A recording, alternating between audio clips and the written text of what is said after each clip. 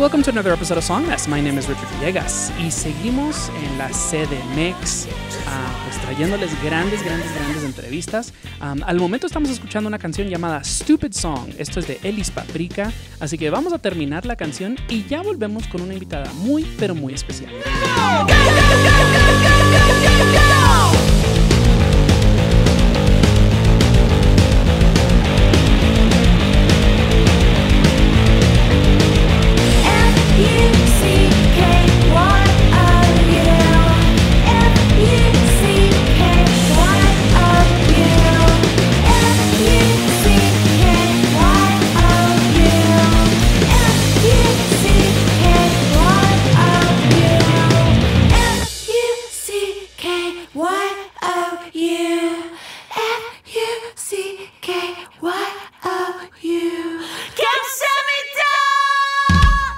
Alright, y estamos de vuelta y hoy desde su estudio, o realmente su estudio de ensayo, nos acompaña Elis Paprika. ¿Cómo estás, Elis?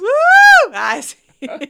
Muy bien, ¿y tú? Súper bien. Tienes la distinción de ser mi primera entrevista en vivo ¡Ay, ves! En lo que va de la nueva normalidad. Ya sé. Ay, odio que digan eso, ¿sabes? Pero sí, ¿cómo estás? Muy bien, gracias, la verdad. Muy bien. Pues, estoy muy emocionado de tenerte acá en el show. Nos conocimos a comienzos de año, justo antes de todo este desmadre, ¿verdad? De todo este pedo. Nos conocimos en un desayuno para pues, mujeres en la industria musical, en el cual me escabullí de una manera muy extraña. Shout out a Albina Cabrera. Pero pues sí, desde entonces hemos estado hablando muy a menudo por Facebook y siempre hablando de cositas musicales y pues todo lo que es hoy, antes de sentarnos acá a platicar, ha sido pues una charla constante hablando de industria de cositas. Entonces estoy muy emocionado de tenerte acá y de desmenuzar pues muchas cositas. Para los escuchas en casa que tal vez no te conozcan, ¿quién eres y qué haces? Bueno, yo soy Elis Paprika, soy de Guadalajara, Jalisco, México, y soy música. Tengo 15 años haciendo, como Elis Paprika. Uh-huh. Y nada, soy un artista independiente desde casi siempre. Y ya.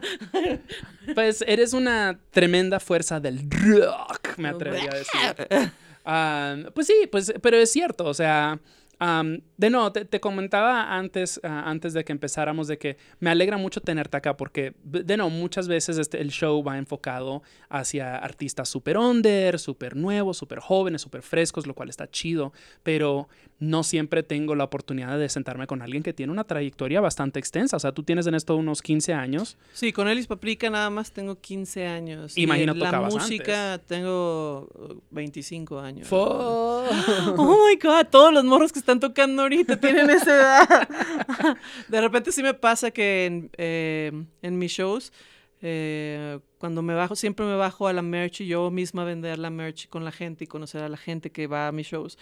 Y me pasa que de repente es así como, ay, traje a mi hijo, y el hijo como de miles de años o de 15 años y ellos ya, ay, es que te escuchaba cuando iba en la primaria o en la prepa.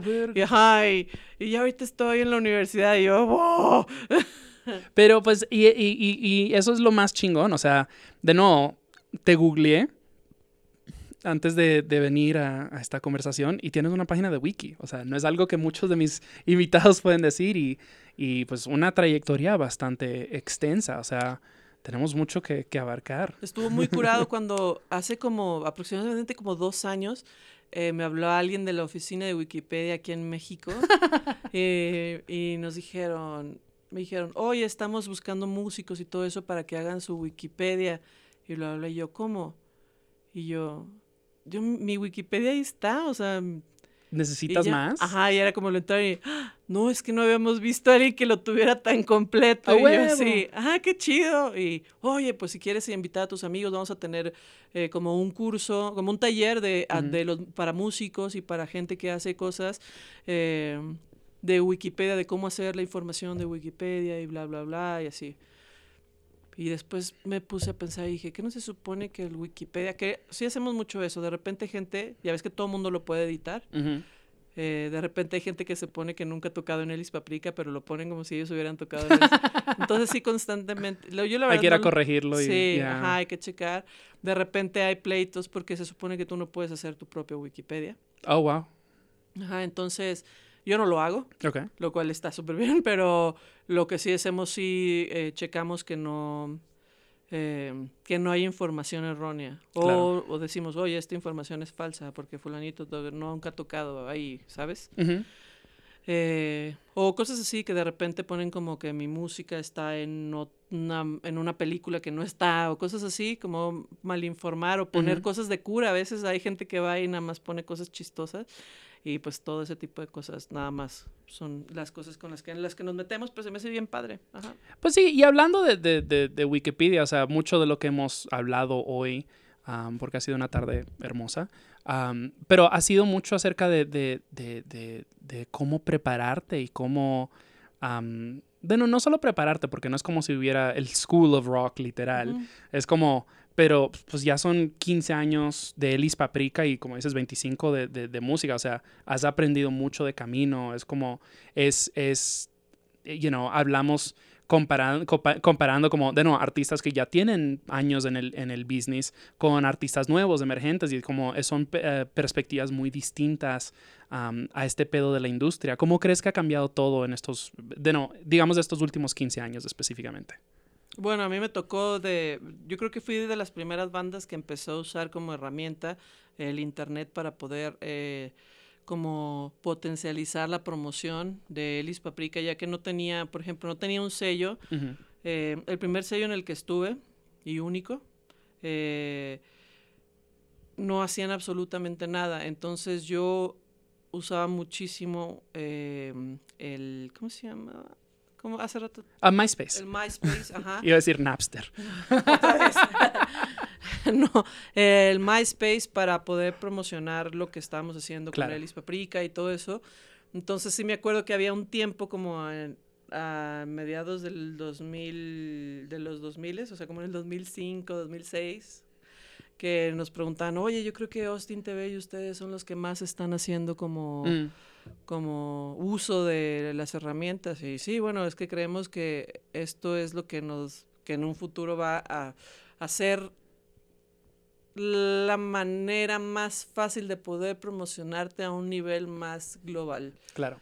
O sea, la música está cambiando y su forma de promocionar está cambiando constantemente. Yep. Entonces, también nos tocó lo último cuando MTV ponía música.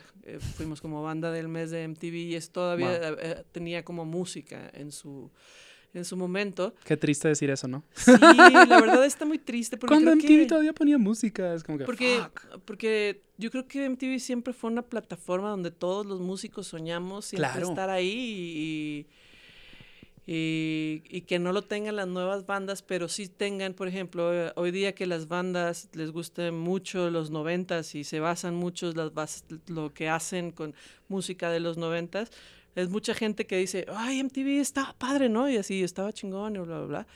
Y yo siempre les digo, güey, es que sí, o sea, sí estaba súper, súper padre. Era un reach cabrón. Sí, y la verdad, ajá, la plataforma que te daba esto era súper bueno. Pero bueno, los tiempos van cambiando. Ya los videos los vemos en YouTube y ya así. Entonces, creo que ha estado súper interesante. Y creo que justo ahorita en pandemia es como los artistas, la verdad es que yo sí soy súper mala para la tecnología. Pero algo que ha hecho la tecnología, algo que nos está ayudando mucho a todos de poder estar en contacto con la gente que le gusta tu música o poder compartir lo que estás haciendo y tal, ha sido pues todo la facilidad de todas las como las plataformas y todo este rollo, y creo que todos empezamos a usarlas más. Inclusive yo siempre digo como, pues sí, yo soy como más old school, pues tengo 15 años, para toda esta nueva generación, o sea, yo ya soy de las más grandes, pues, pero me ha servido muchísimo para aprender. Ah, ok. Entonces, amigos que hacen marketing por por Facebook, Twitter y todo. ¿Cómo se llaman estos los que hacen? Social media o Ajá, los que hacen, ajá. los community managers. Ajá. No, pues es que mira, lo puedes usar para esto, pero esto lo puedo... Y yo, ok. Me dijo, sí, trata de no meter la misma información en todo, porque yo de repente digo, en todo, postéenlo en todo, es igual. A veces yo lo posteo, pero luego los posts de banda y de música, o sea, cuando son cosas de música específicamente y eso, siempre le digo a Cachi, oye, Cachi, lo puedes postear tú, es que tú haces posts más bonitos. Pero sí está padre, o sea, está diferente cómo se mueve ahora la industria, pero está bien, es como un arma de doble filo, porque hay demasiada...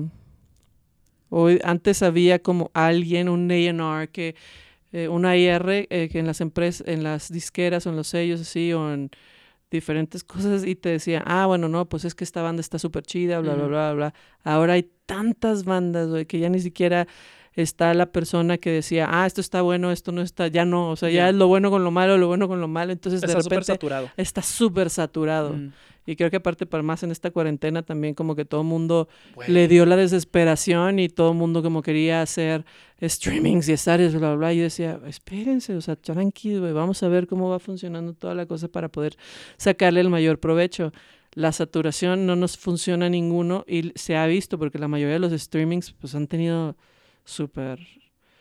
o sea, no han sido como muy buenos. La verdad, los streamings más visitados, o sea, con más gente que ha tenido, yo creo que han sido de Instagram Stars, güey. Que eso sí, o sea, tienen miles y miles, pero de músicos, de verdad, o sea, he visto músicos grandes que tienen le están pegando al millón, por ejemplo, en Instagram, y hacen un video, un Instagram live, yeah. Y hay como 800 personas, 1,000 personas, 2,000, pero gente que va a llegar al millón. Entonces dices, güey, ¿cuál es el contenido realmente hoy día? O sea, que sí se está interesando a la gente. Porque entro a lo de los Instagramers y están hablando de cosas súper random, pues, o sea, nada interesante, y la gente sigue ahí, o sea, no es... Me la he pasado observando todo, cómo va funcionando todo, de verdad, para ver qué aprendo y qué no... O sea, qué hacer y qué no hacer, qué veo que está funcionando y, bueno, pues podríamos hacer esto, podríamos no hacer esto, o podríamos... Pues hubo un poco de como una burbuja, una campana, honestamente, con esto de los analytics que han salido de la pandemia están muy interesantes, porque lo que fue como a comienzos cuando todos nos quedamos encerrados, o sea, pues sí, todo el mundo estaba consumiendo cabrón, y de nuevo, puedes ver los analytics, este show igual, o sea, yo noté los plays subieron, lo que fue marzo, abril, mayo, y de nuevo, la cosa ya ha decaído, porque los lives estaban muy, muy cabrones y todo, y se subía la gente, que sí, la fiesta, que no sé qué, y ya estamos hartos. La gente ya está harta, la gente ya está exhausta, es mucho contenido, y, o sea, por eso es que yo tal vez no he tratado de subirle demasiado, yo estoy así de que simplemente, pues aquí seguimos, gracias por seguir con nosotros, porque ya la gente está abrumada. Yo, como consumidor y como profesional de esta industria, estoy súper saturado.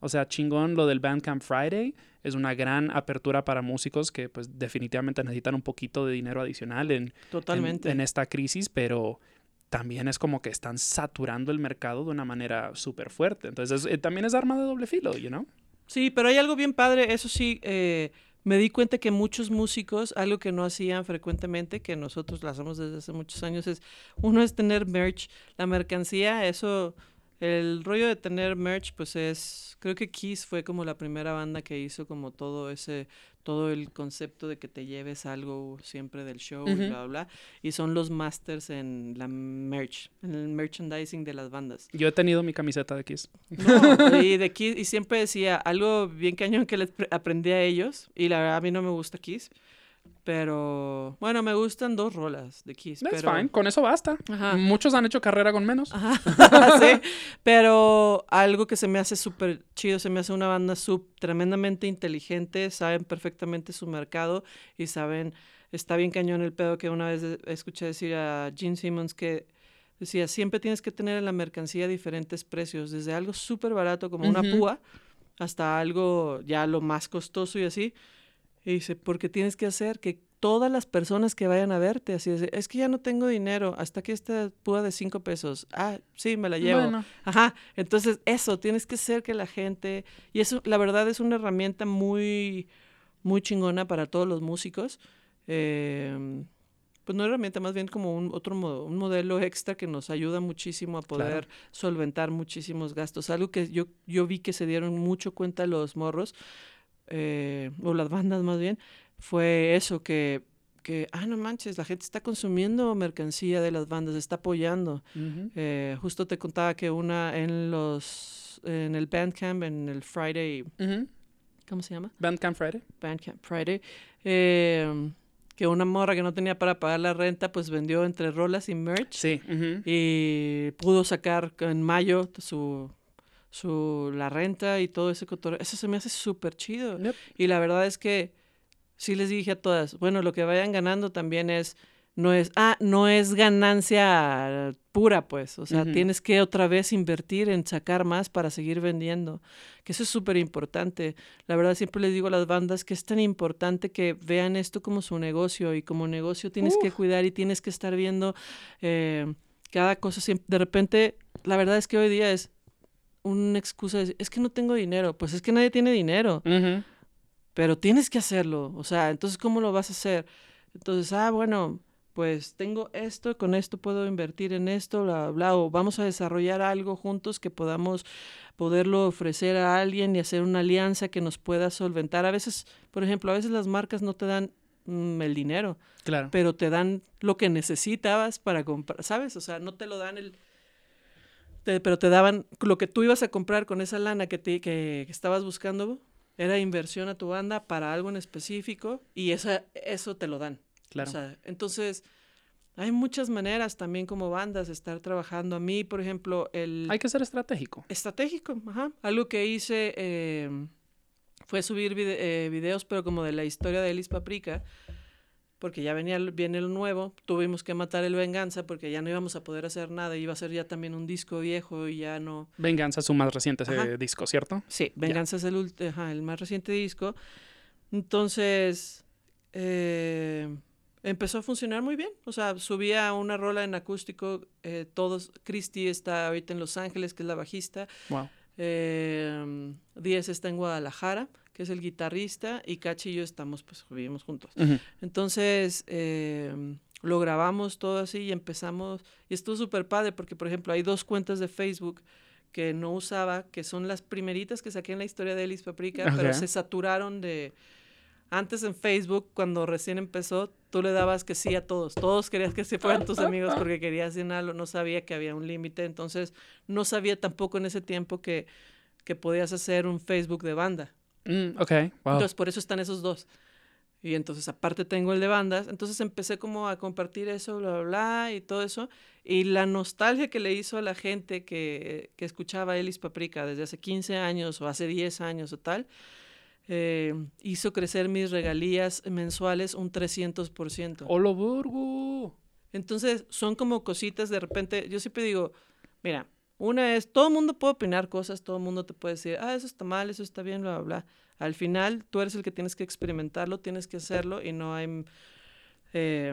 alguien te puede decir, oye, por ahí no es, pero es muy difícil para la gente entender, experimentar en cabeza ajena. Uh-huh. Entonces... pues siempre vale la pena hacerlo, y a lo mejor es bueno, o sea, sale exitosa la idea y a veces no sale tan exitosa, y está bien. Yeah. Aprendiste. Es parte de la chamba. Ajá, entonces eso fue lo que empezamos a hacer y tal. Entonces ya en 2 semanas más o menos nos vamos a ir a grabar el nuevo disco. Okay. Esto está siendo grabado a mediados de agosto, queridos escuchas. Ajá, para que sepan que ya la primera semana vamos a empezar a grabar. La primera semana de septiembre. Y está bien padre. Creo que las rolas están súper bonitas y súper pesimistas. Pues compuestas en el 2020, pues no te culpo, ¿eh? El final del mundo, y pues son puros títulos así, ¿eh? Eso está súper cañón. ¡Qué fuerte! Pero está bien bonito, pero está súper bonito, está muy melodiosas las rolas y todo. Entonces, tengo muchísimas ganas ya de terminar esto porque está bien padre. Bueno. Digo yo. Ok. queridos escuchas, si no se percataron, ya entenderán que estoy muy emocionado por este episodio, porque de nuevo, a veces les traigo artistas, propuestas chidas o una canción que está retumbando en mis oídos. Hoy venimos a dar cátedra. Y eso me súper emociona. Tenemos mucho show por delante, muchísimo, actually. Tenemos bastante playlist y definitivamente es hora de una transición musical. Antes de seguir adelante, te quiero preguntar acerca de la canción con la que abrimos, que es Stupid Song. Esa es un capricho mío, porque de nuevo, desde que nos conocimos, he estado yendo a tu página de Spotify, le doy aleatorio y, ok, esto está chido, ok, esto me late, la. Y esta es como la canción a la que sigo volviendo. Me gustó mucho. Háblanos acerca de Stupid Song. Stupid Song la hice porque regularmente cuando tureaba en Asia, en China o así, nos daban un traductor para cualquier cosa. Entonces, de español a mandarín y tal. Entonces, cuando fuimos a Corea no sucedió eso. Okay. Entonces, a pesar de que muchos coreanos hablan inglés, por ejemplo, no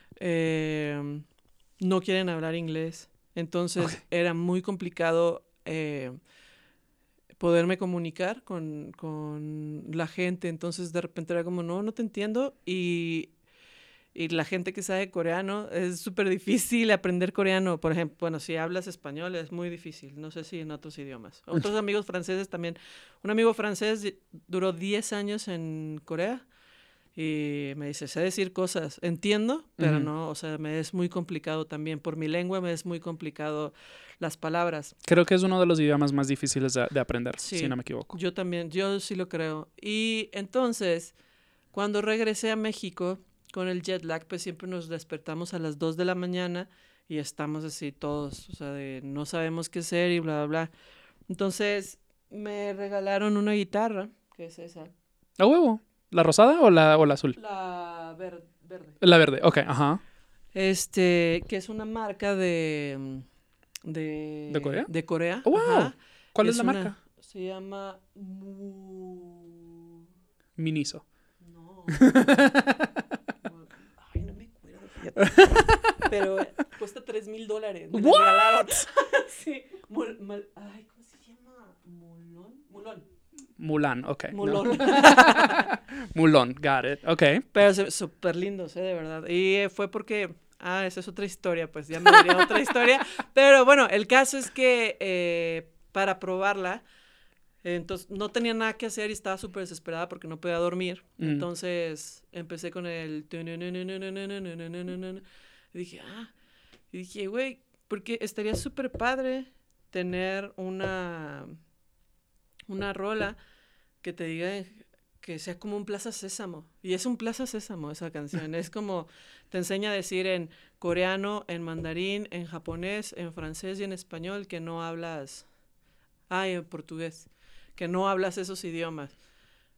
Y dije, eso sería súper sencillo. Si te lo aprendes cuando vayas a esos países, por lo menos le puedes decir a esa persona que no le entiende. O sea, no hablo tu idioma. Es útil. Entonces, súper útil. Entonces, se llama Stupid Song porque realmente no habla de nada. Es una canción estúpida. Pero en realidad es un Plaza Sésamo. Si te la aprendes, vas a saber decir en muchos idiomas que no hablas ese idioma y te va a salvar de muchas cosas. A huevo. Bueno, hagamos la transición musical. A continuación vamos a escuchar un par de bandas de Guadalajara. No sé si todas las bandas son de Guadalajara. No, hay unas cuantas que no. Pero creo que pues, empezamos con una banda muy representativa de la escena jaliscense que se llama Descartes a Kant. Háblame de las Descartes. Descartes a Kant es, yo creo que mi banda más favorita mexicana. ¡Ay, wow! Ajá, me gusta muchísimo, me parece una banda que podría hacer muchas cosas y que está a un nivel de cualquier lugar, pues así, de tocar en cualquier lugar del mundo. Es una banda súper buena. Tiene otro concepto, no hay una banda mexicana ni parecida ni nada, pues la neta no. Sandra es única, la verdad, y toda la banda, pero Sandra siempre me ha parecido es como una morrita genio en la música, me encanta, me encantan las letras, por qué es cada cosa, o sea, todo tiene un sentido y eso está súper chido. Ya. Yeah. Entonces, me gusta mucho, es de las bandas que más me gusta verlas en vivo, verles. Y por eso escogí Descartes a Kant. Amo. Pues escuchamos eso ahora. De nuevo, la banda es Descartes a Kant, la canción es Apricot Dreams y ya volvemos con más Ellis Paprika. Heal heart, reveal heart, conceal heart, deceive heart. I'm floating, I don't know how to let go. I don't know how to reach you, I don't know how to let go. I've lost my ruby slippers, I don't know how to get home. Reality is shrinking, illusion is a postcard. I don't know how to save us, I don't know how to get home. I've lost my silver lining, I don't know how to let go. I don't know how to let go, I don't know how to let go.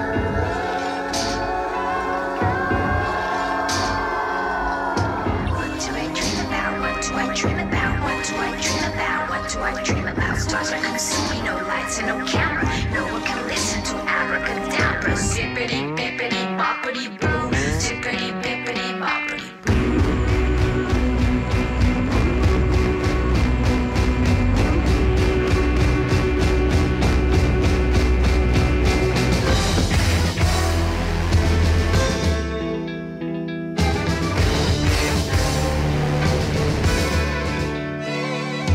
Whispers you in the autumn, you bring autumn, I bring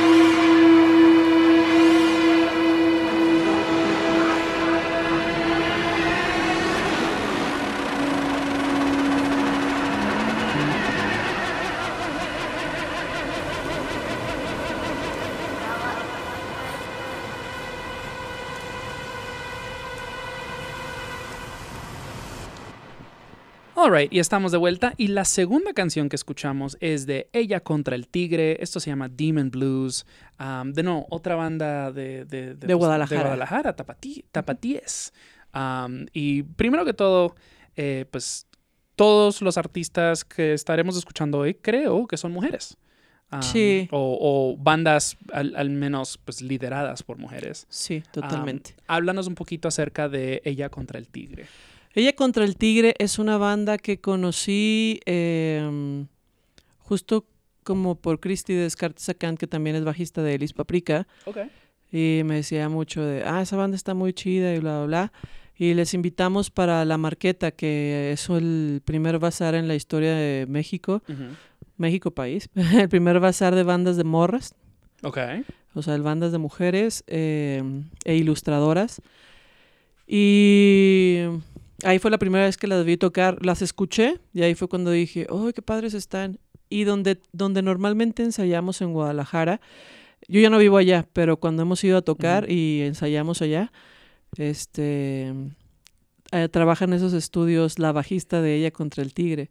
Entonces, platicando, echándome unas cheves ahí, la conocí y dije, claro que la conozco, y así, bla, bla.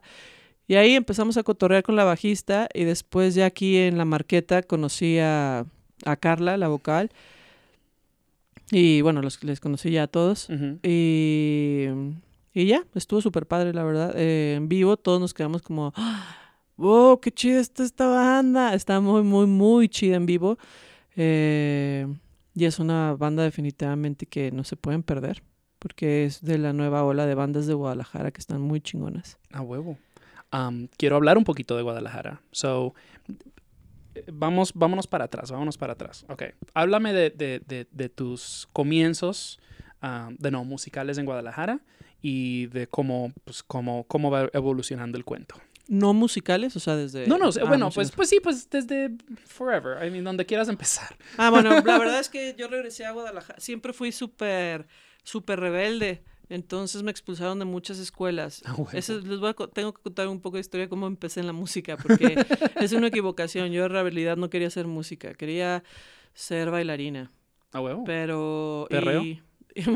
Bueno, bailaba contemporáneo, pero Okay. hubiera seguido. Quizá ahorita perrearía así, mamón.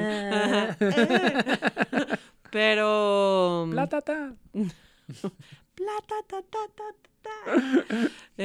Bueno, el caso es que regresando, bueno, me mandaron a estudiar a Querétaro de castigo. Oh, wow. Y ahí me metieron Ese a sí es un estudiar. castigo. Sí, me mandaron mi tía me metió a estudiar saxofón y solfeo. Y yo no quería, yo quería danza, pero no, nunca me metí a danza. Y como no estaba de vacaciones y era castigo, pues tuve que estudiar música. Y ahí me metieron a un concurso unas amigas a fuerza, así como... Me la pasaba cantando, pero la verdad es que no cantaba tan bien. Pero me gustaba mucho cantar. Ok. Entonces, porque me gustaba mucho la música. Entonces, pero yo nunca me imaginé ser música, pues. Y entonces, por hacerme como la mala onda, me metieron en un concurso de canto, total que quedé.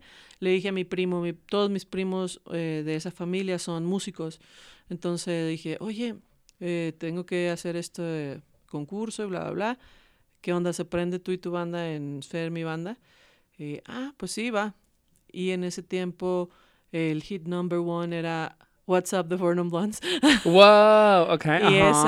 Y esa rola fue la que canté. Y gané el segundo lugar y los jueces me dijeron, si hubieras cantado en español, y esto es algo que me sigue toda la vida, si hubieras cantado en español hubieras ganado el primer lugar. Y yo, sí, y yo tiré su... Fuck you. Sí, fuck you, yo voy a hacer lo que yo quiera como yo quiera, güey. Y sí, algo que toda la vida he sido es, no me gusta que me fuercen a hacer cosas que no quiero. Claro. O sea, eso tengo un nicho muy cabrón con eso. Entonces... se despierta el león que hay en mí.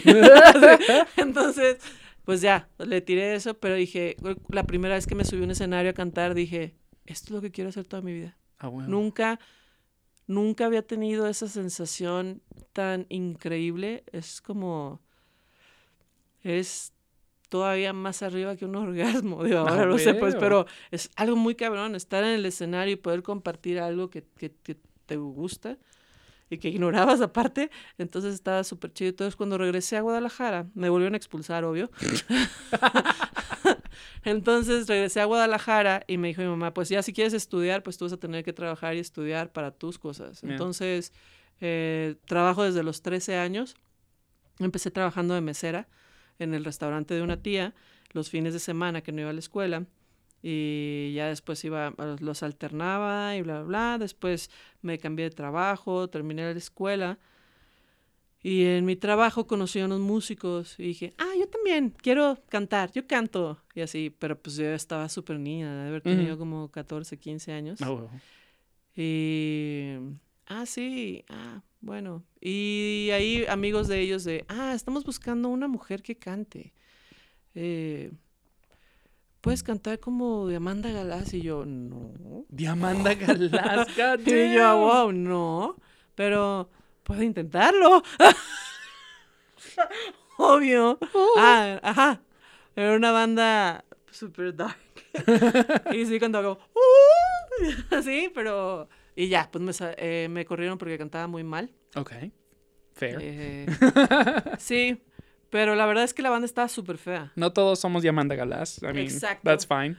Exacto. Entonces, de ahí entré a otra banda y como me ignoraban muchísimo por el hecho de ser morra y cantar, me decían, tú no eres músico, tú nada más canta, entonces no opines. Entonces, yo ahí me quedé y fue cuando dije, ¿qué chingados estoy haciendo aquí?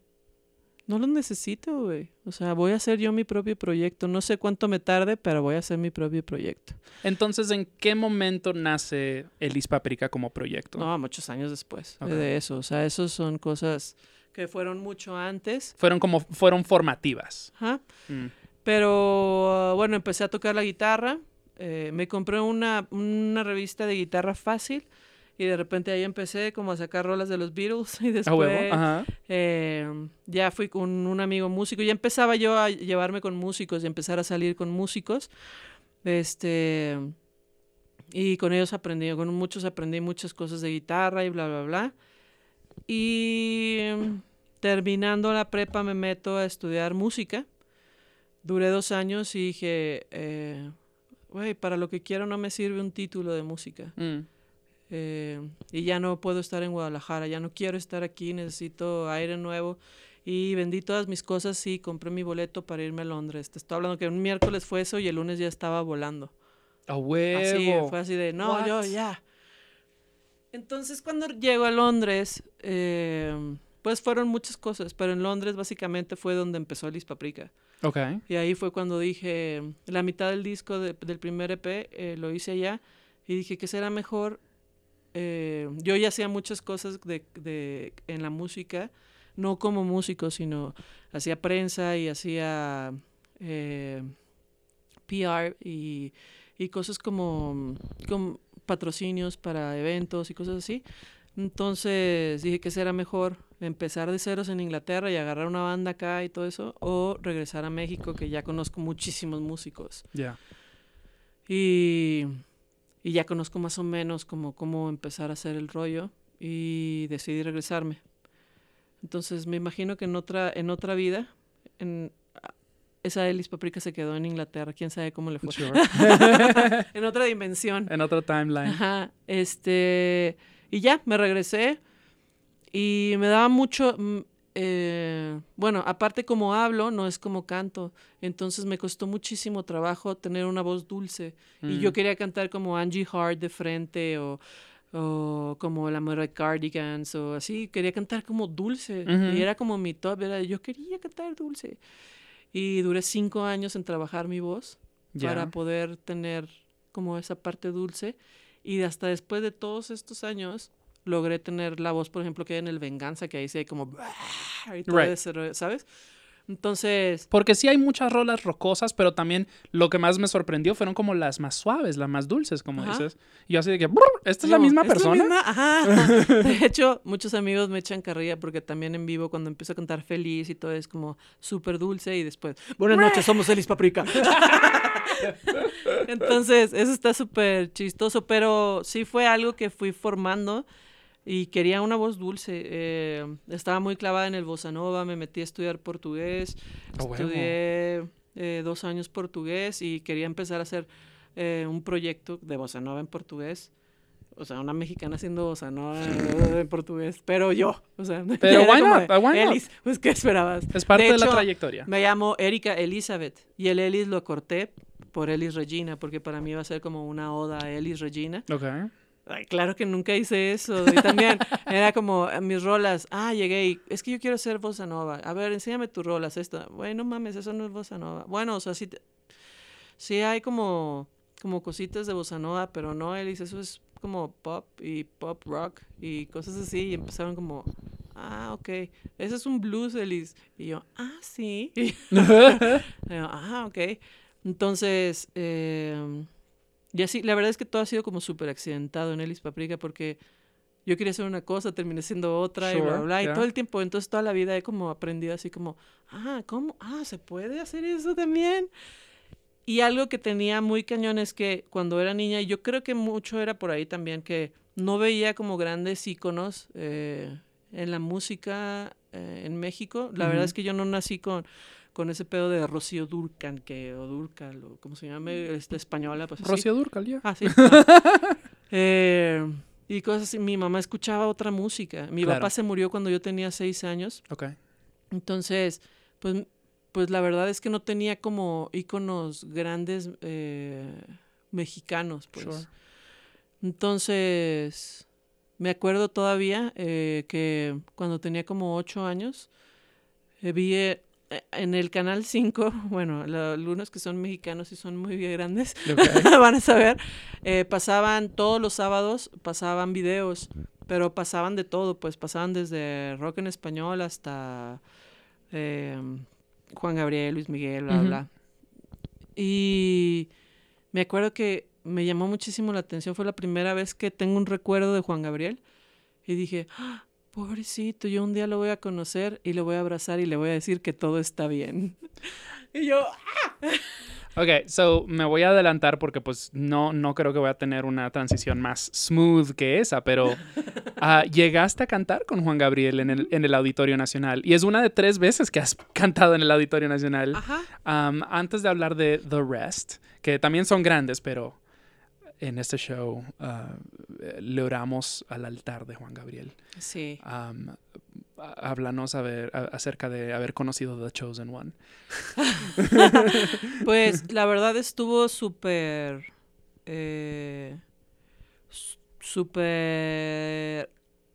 raro. Antes me la pasaba en Sony Music, disquera, porque aunque yo no estaba firmada ahí, el manager que tenía trabajaba ahí como A&R, como A&R. Y entonces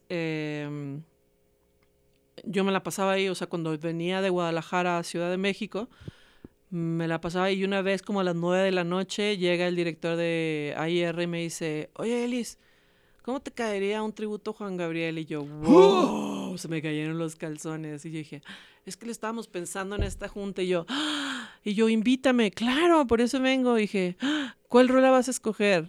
Y dije, ¿cuál está escogida? Eres la primera que le digo. Y yo, ¡ay, no! Entonces yo me acordaba que en mi adolescencia tenía un novio que siempre me tocaba bueno, no me tocaba la diferencia, tocaba, me llevaba mariachi. Ok. Porque antes se acostumbraba bueno, supongo, no sé, pero bueno, sí, en los 90s cuando a alguien, no de la música, pues a alguien, una persona normal le gustaba a alguien, te llevaba mariachis. Eso todavía sucede. ¿Ah, sí? Sí. O sea, siempre están esos videos virales. ¡Ay, qué padre! Hermosos. O sea, la verdad, se siente súper padre. Entonces... Y está muy de moda de que llegan ahora las morras con la banda de mariachi. Eso está increíble. Ya sé. So y los güeyes así como que... ¡Qué padre! Que siempre es súper bonito. Sí, la verdad sí está súper padre. Entonces, siempre tocaban La Diferencia. Ok. Entonces... ¿La Diferencia es una canción de Juan Gabriel? Ajá, de Juan Gabriel. Ya. Okay. La diferencia entre tú y yo tal vez sería corazón que yo en tu lugar sí te amaría. Bueno, el caso es que dije, la diferencia. Y me dijo, ok, te la apunto. Y dije, perfecto. Y dije, me sentía como súper alucinada. Y ya, pues al otro día, no el otro día, empecé, la siguiente semana empecé a trabajarla. Algo que me parecía, a mí me parece que cuando haces una oda a alguien, tiene que ser como tú, o sea, como tú lo que haces, todo lo que suenas y eso, ¿cómo le harías una oda a esa persona? Entonces, no quería que fuese igual. Y con la diferencia no conectaba. Entonces dije, no, o sea, oye, y hasta que te conocí, dije, aunque es una canción que dura miles de horas, pues yo la hice, la corté. Y ya le hablé por teléfono y le dije, oye, ¿podría cambiar la canción? De hecho, la diferencia está grabada, pero nada más la tenemos como como demo o sí, como inédita. Ajá, exacto. Nunca la sacamos ni nada, pero nunca... ¿La grabaron juntos? No, Okay. la grabé para el tributo. Ok. Así que... ¿También? No, la grabé para el tributo, pero no me gustó y entonces no la... Y cambié la canción y me dijo, ¿cuál quieres cambiar? Ya está, hasta que te conocí. No, esa no está. Y yo, no estaba escogida. Y yo, pues esa. ¿Cómo no estaba escogida? Ajá, ya sé. Y entonces dije, pues quiero hasta que te conocí, va. Ya, o sea, sin cambios, ¿verdad? Sí, sin cambios, va. Entonces me junté con mi banda y dije, era un viernes, y les dije, ¿qué les parece que el lunes traemos cada quien como una idea? Y les dije eso, a mí sí me parece que cuando le haces una oda a alguien tiene que ser a tu estilo. Okay. O sea, cómo como hacer otra cosa con la magia que esa persona te dio con esa pieza, pues. Entonces, cada uno llevó el lunes, y era como, no, esa no. Y yo dije, bueno, yo tengo esta. Y estaba muy clavada haciendo folk y country y escuchando folk y country en ese tiempo. Y la hicimos así. Está súper folky la rola. Y después ya sale todo el rollo y bla, bla, bla. Y una de las artistas que estaban en el tributo me dijo, oye, ¿sí sabes que a Juan Gabriel no le gustó? Dijo que qué mal que no respetaron sus... como sus melodías. Ajá, sus melodías y bla, bla, bla. Yo dije, híjole. Y en eso me hablan y me dicen, oye, te invitó Juan Gabriel. Y yo dije, la única que no había respetado la melodía era yo. What? Ajá. Entonces dije, wow. Y dije, oye, va a ser una serie o sea, va a ser como 21 auditorios nacionales. Y Juan Gabriel te quiere invitar a 21. uno. ¿Para qué Juan Gabriel? Pues claro. ¡Holo Borgo! ¡Holo Virgo! Entonces, pues ya, me dijeron, ¿quieres? Y yo, claro Pues que a huevo. sí. Claro que me estaba... La verdad es que a mí, con el tiempo ya que llevo y eso, siempre me pone nerviosa antes de subirme a un escenario, pero a la primera frase que canto se fue el nervio y se volvió energía. El Auditorio Nacional es un escenario que nada más no puedo, pues, o sea, siempre el ver a la gente hacia arriba, está súper frío todo el tiempo, como que nunca agarro calor.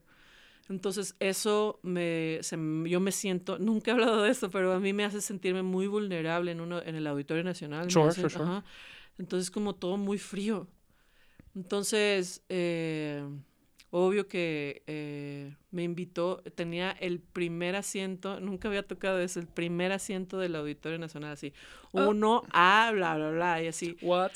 Entonces, pues ya estábamos viendo el show, y en el show era como la sorpresa, como, quiero invitar a mi amiga Elis Paprika. ¿Te subiste así, estabas sentada y era como claro, que, pues súbase, súbase, como joven? Sorpresa. ¡Holo Virgo! Era como sorpresa, pero no salir de atrás, porque en realidad, pues yo no era famosa, pues entonces, era un artista en desarrollo aún. Entonces... ¿Esto es como qué año? 2009, ahora sí, 2008. Wow. Ok. No, entonces sí eras bien nueva. Sí, estaba súper nueva, estaba muy, muy nueva. Entonces, no, con las tablas de ahora. No, no es cierto. Pero, bueno, es que sí es cierto, quién sabe qué hubiera pasado, pero... y ya, empecé a cantar y así se quedaba, bla, bla, bla. Y me acordé de eso, de un día le voy a abrazar y le voy a decir que todo está bien. Y ya cuando nos abrazamos le voy a decir que todo está bien, y sí. Y él nada me dijo, nunca me hubiese imaginado que que esta rola puede estar más bonita de lo que es. Muchas gracias. Y yo, ¡ah! Entonces yo no sé por qué ese artista me dijo eso, ¿sabes? Como nada más para hacerme sentir mal. Es que te lo juro. Yo, No lo dudo. Honestamente, en esta fucking escena, uno nunca fucking sabe. Sí, pero oiga, no respetó, no sé qué. Y es que la verdad es que es una muy bonita canción, una muy bonita versión. Pero está muy curado porque los morros en ese tiempo no sabían que era de Juan Gabriel. No lo ubicaban. Siempre dicen, a mí me encanta la rola de Elis Paprika de Hasta que te conocí. ¿What? Dude, no es mía, es de Juan Gabriel. Tenemos, mira, definitivamente es hora de una transición musical. Y tenemos el playlist, pero me encantaría escuchar tu versión de Hasta que te conocí. ¿Te parece si la ponemos? Sí, por favor. Pues a huevo. Esto es Hasta que te conocí, es de Juan Gabriel, pero esto es un cover, increíble cover, que ofendió disque a Juan Gabriel. Y después nos dimos cuenta que... Y esto es un cover de Elis Paprika, así que ya volvemos con más Elis Paprika.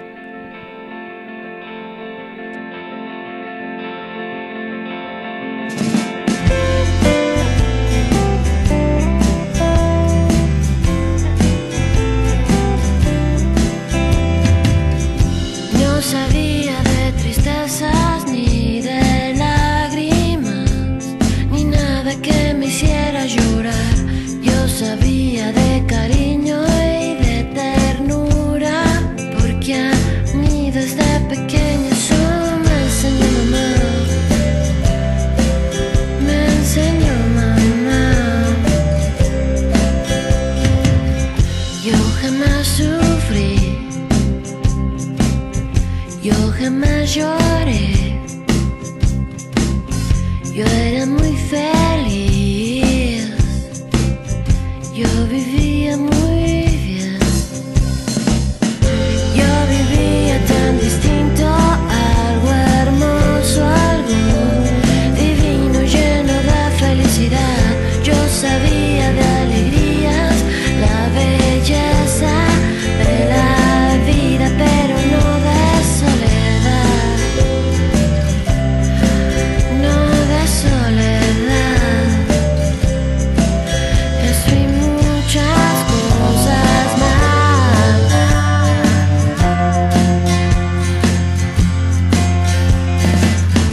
Hasta que te conocí, vi la vida con dolor, no te miento, fui feliz, aunque con muy poco amor. Oh, oh, oh, oh, oh, oh,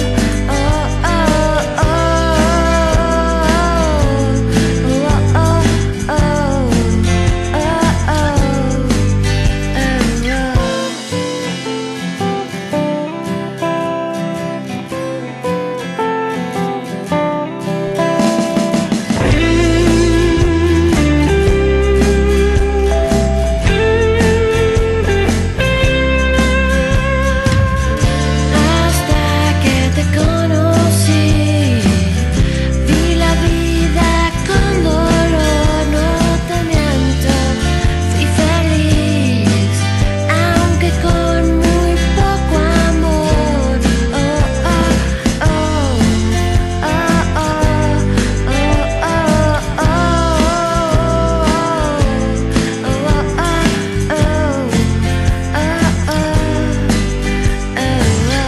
Y ahora quiero que me digas si valió la pena. Y es que fuiste muy malo conmigo, por eso no te quiero, no. Vete primero, no te quiero ver jamás, no, no, jamás. No te quiero ver jamás, no, no, jamás.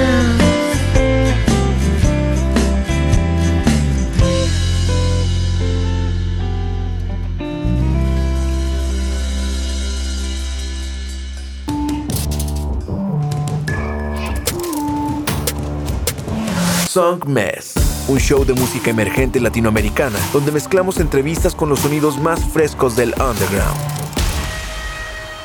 Su anfitrión, Richard Villegas, es un periodista musical contribuyendo a publicaciones como Remezcla, Rolling Stone y Bandcamp.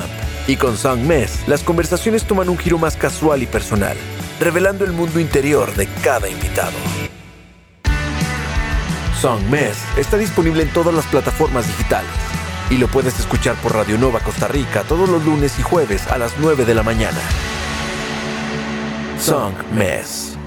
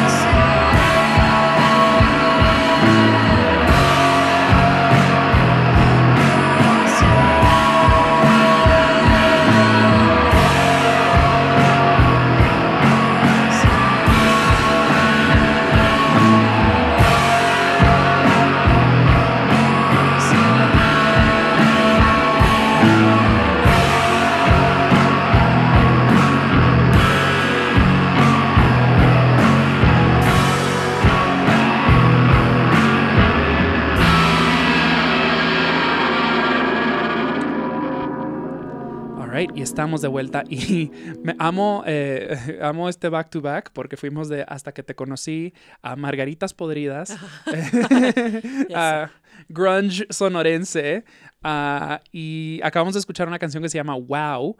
Háblame un poquito acerca de esta canción y acerca de las margaritas. La verdad es que estando tanto tiempo en la industria musical y en el independiente en México, que es muy... todavía le falta mucho, nos falta mucho por hacer para que esta industria sea más viable para todas las bandas. Ya estaba muy cansada de trabajar y mi novio es de Hermosillo, entonces fuimos a Hermosillo y me dijo, oye, están tocando esta banda, no sé qué, bla, bla, bla, ¿por qué no vamos a verlos? Y yo, ok. Y fui a ver a Señor Kino. Es que yo llegué a Margaritas por Señor Kino. Pues. Claro. Entonces fui a ver y vi algo que me voló la cabeza, o sea, otra vez las bandas como se veían como shows caseros, o sea, rentaban lugares para hacer sus shows y los morritos iban y pagaban y no tenían un rollo y bla, bla, bla, era como antes. Y dije, this is amazing. Te lo juro, o sea, ya venía con el trip, bueno, entre más siempre hablo como de la industria de Nelly's, todo lo que he probado y bla, bla, bla. Y siempre decía, es que en México me cuesta mucho trabajo. O sea, en México trabajas y así. Y cuando vi estos morros, ya era como, hey, let's go back to the basics. Y así, y eran sus basics porque era su conocimiento, pues. Claro. O sea, entonces los vi y dije, no mames, ¿te acuerdas que te decía que debíamos de volver a lo básico otra vez, a empezar a moldear otra vez desde el inicio y todo? Estos morros lo están haciendo y lo están haciendo muy bien. Y luego también me enteré como, es una banda, era como secreto a voces que era una banda nueva que los habían invitado, nadie los conocía en México en general, pero era una banda mexicana invitada al Coachella claro. del 2018. Entonces, sí, fue del 2018. ¿no? Creo. Sí. Porque fue un año los Blenders y después el año siguiente fueron los Kino. Y entonces dije, wow, qué chido. Y cuando los vi en vivo dije, wow, qué chido. Y después vi como, no nada más eran ellos, o sea, venían más bandas. Venían los Sgt. Papers, que están súper chidos. Los Diabólicos, Margaritas Podridas. Claro. Vienen estas morras de Obregón que son de punk, que son... Pienso en Lápiz Láser, pero no, Strawberry algo, ¿no? No. Strawberry Blast. Son unas morras que hacen... Ay, hemos tocado... Ay, me van a matar. ¿Por qué no me...? Anémona Asesina. Claro. Ajá. Está también Seacat. O sea, bandas de morras, así. Empezaba a ver como dentro de todo este cotorreo de las morras que estaban haciendo cosas. No nada más eran los morros haciendo cosas, sino eran juntos, pues, todos. Entonces, ahí fue cuando dije, no, es que esto es otro cotorreo, algo que no estaba viendo, algo que te sirve mucho de estar tureando es ir conociendo las escenas, cómo están, qué tan productivas son, qué tanto espacio tienen para realmente poder desarrollar sus proyectos. Porque la verdad es que México sí está un poco secuestrado por los bares con bandas de covers. Claro. Entonces, hay muy pocos espacios para bandas originales. Entonces, siempre como que me doy cuenta, siempre observo mucho. Desde morra siempre es así como analizo un montón las cosas, veo, bla, bla, bla. Ok, es esto. Y hasta que me cuadra el sentido digo, ok, ya. Entonces, y no me ha pasado, o sea, habíamos estado tureando México y así. Y cuando llegué a eso de Hermosillo dije, wow, no, es que siempre en México las bandas como más grandes o que más se conocen son o de Ciudad de México o de Monterrey o Guadalajara. O tal vez Tijuana. Y tal vez, porque hay mucha, está hay mucha Julieta, propuesta en Tijuana. Está muchísimo, hay mucha gente haciendo música chida en Tijuana. Pero... O sea, Hermosillo la verdad nunca me imaginé y creo que hoy día es la escena más interesante en México. Ya. Que se está haciendo muchísimas cosas. Que en México ahorita tenemos bandas, pero para tirar al cielo y buenas. Entonces, pero la forma de cómo están haciendo las cosas y los festivales independientes es algo que también me Me encanta que está uno que es algo de psicodelia en Guadalajara, como un montón de festivales independientes que hay, Ujú. que los hacen las mismas bandas. Y digo, es que esta generación nueva está mucho más chida porque están mucho más acostumbrados a trabajar, a que alguien les venga a cambiar el sueño y una Ujú. disquera les cambie la vida, ¿sabes? Son bandas que se están también, que se identifican mucho y que les raya mucho el rollo de que la mayoría de las bandas que ellos escuchan no vienen de majors, Claro. vienen de güeyes que quieren hacer que hacen sus propios sellos, que hacen sus propias cosas, que hacen mucha autogestión y eso me gusta mucho. Pero aprenderlo en México también, o sea, a veces te puede llamar mucho la atención, pero no necesariamente tú lo practiques, ¿sabes? También. Creo que ese es un buen punto de transición, porque te quería preguntar, o sea, eres manager de las Margaritas, y, y hablando de todos estos artistas jóvenes, de estas bandas jóvenes, muchos morrillos, y como dices, que no siempre, que están viendo que no tienes que venir de los majors, Ajá. ¿verdad? Quiero dar un poquito de como unos tips, por ejemplo, obviamente compartiendo tus experiencias y que pues los escuchas, músicos, quien sea que estén escuchando esto, puedan como, aprender. Pero, por ejemplo, ya mencionaste que tú solamente has tenido un sello una vez Ujú. y que ya no. Ujú. Has hablado, no creo que confidencialmente, de que pues la neta, it's not for you. Ujú. Sí, sí. Empecemos por ahí. ¿Qué es algo que, pues, bandas o artistas jóvenes que estén considerando firmar con alguien, qué son las cosas que tienen que tener en cuenta? La verdad es que no quiero hablar mal de nadie porque me llevo muy bien también con la gente de los sellos grandes, No, that's fine. pero sí creo que hoy día y cómo va cambiando la industria, tenemos que ver muchos modelos, porque muchos modelos de otros países son los que se copian para hacerlos acá y para ver cómo funcionan y bla, bla, bla. Pero creo que hoy la manera de la distribución musical y todo eso, en realidad no necesitas un sello grande, al menos que te metan una infraestructura chida. Ujú. Y la verdad es que la mayoría de la gente que firman ni siquiera lo usan ellos, ¿sabes? Ni siquiera usan esa infraestructura que tienen. Entonces firmar con alguien puede o ayudarte un montón o no hacer absolutamente nada y nada más pararte como artista y aparte se quedan como dueños de tus masters. Entonces Claro. creo que es algo, creo que querer hoy día un sello, como no sé, como alianza que quieras en otro país buscar un sello para que, bueno, se pueda hacer una distribución allá y tú no tienes ese poder para hacerlo. Eso pero firmar una exclusividad con un sello, yo creo que es la peor estupidez que hoy día se puede hacer. Okay. ¿Qué son otras lecciones, o sea, estos putazos que uno se da cuando va empezando carrera?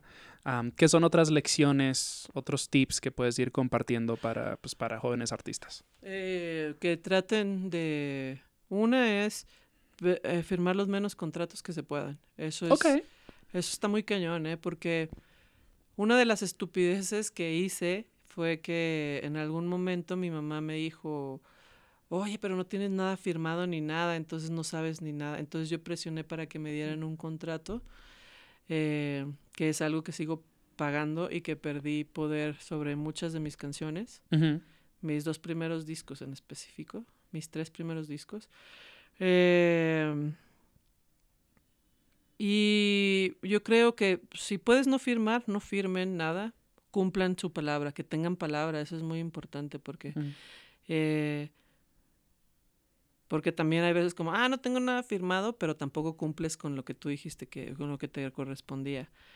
Pero creo que sí es hoy día muy, muy importante que tampoco se fijen, no gasten su tiempo buscando managers.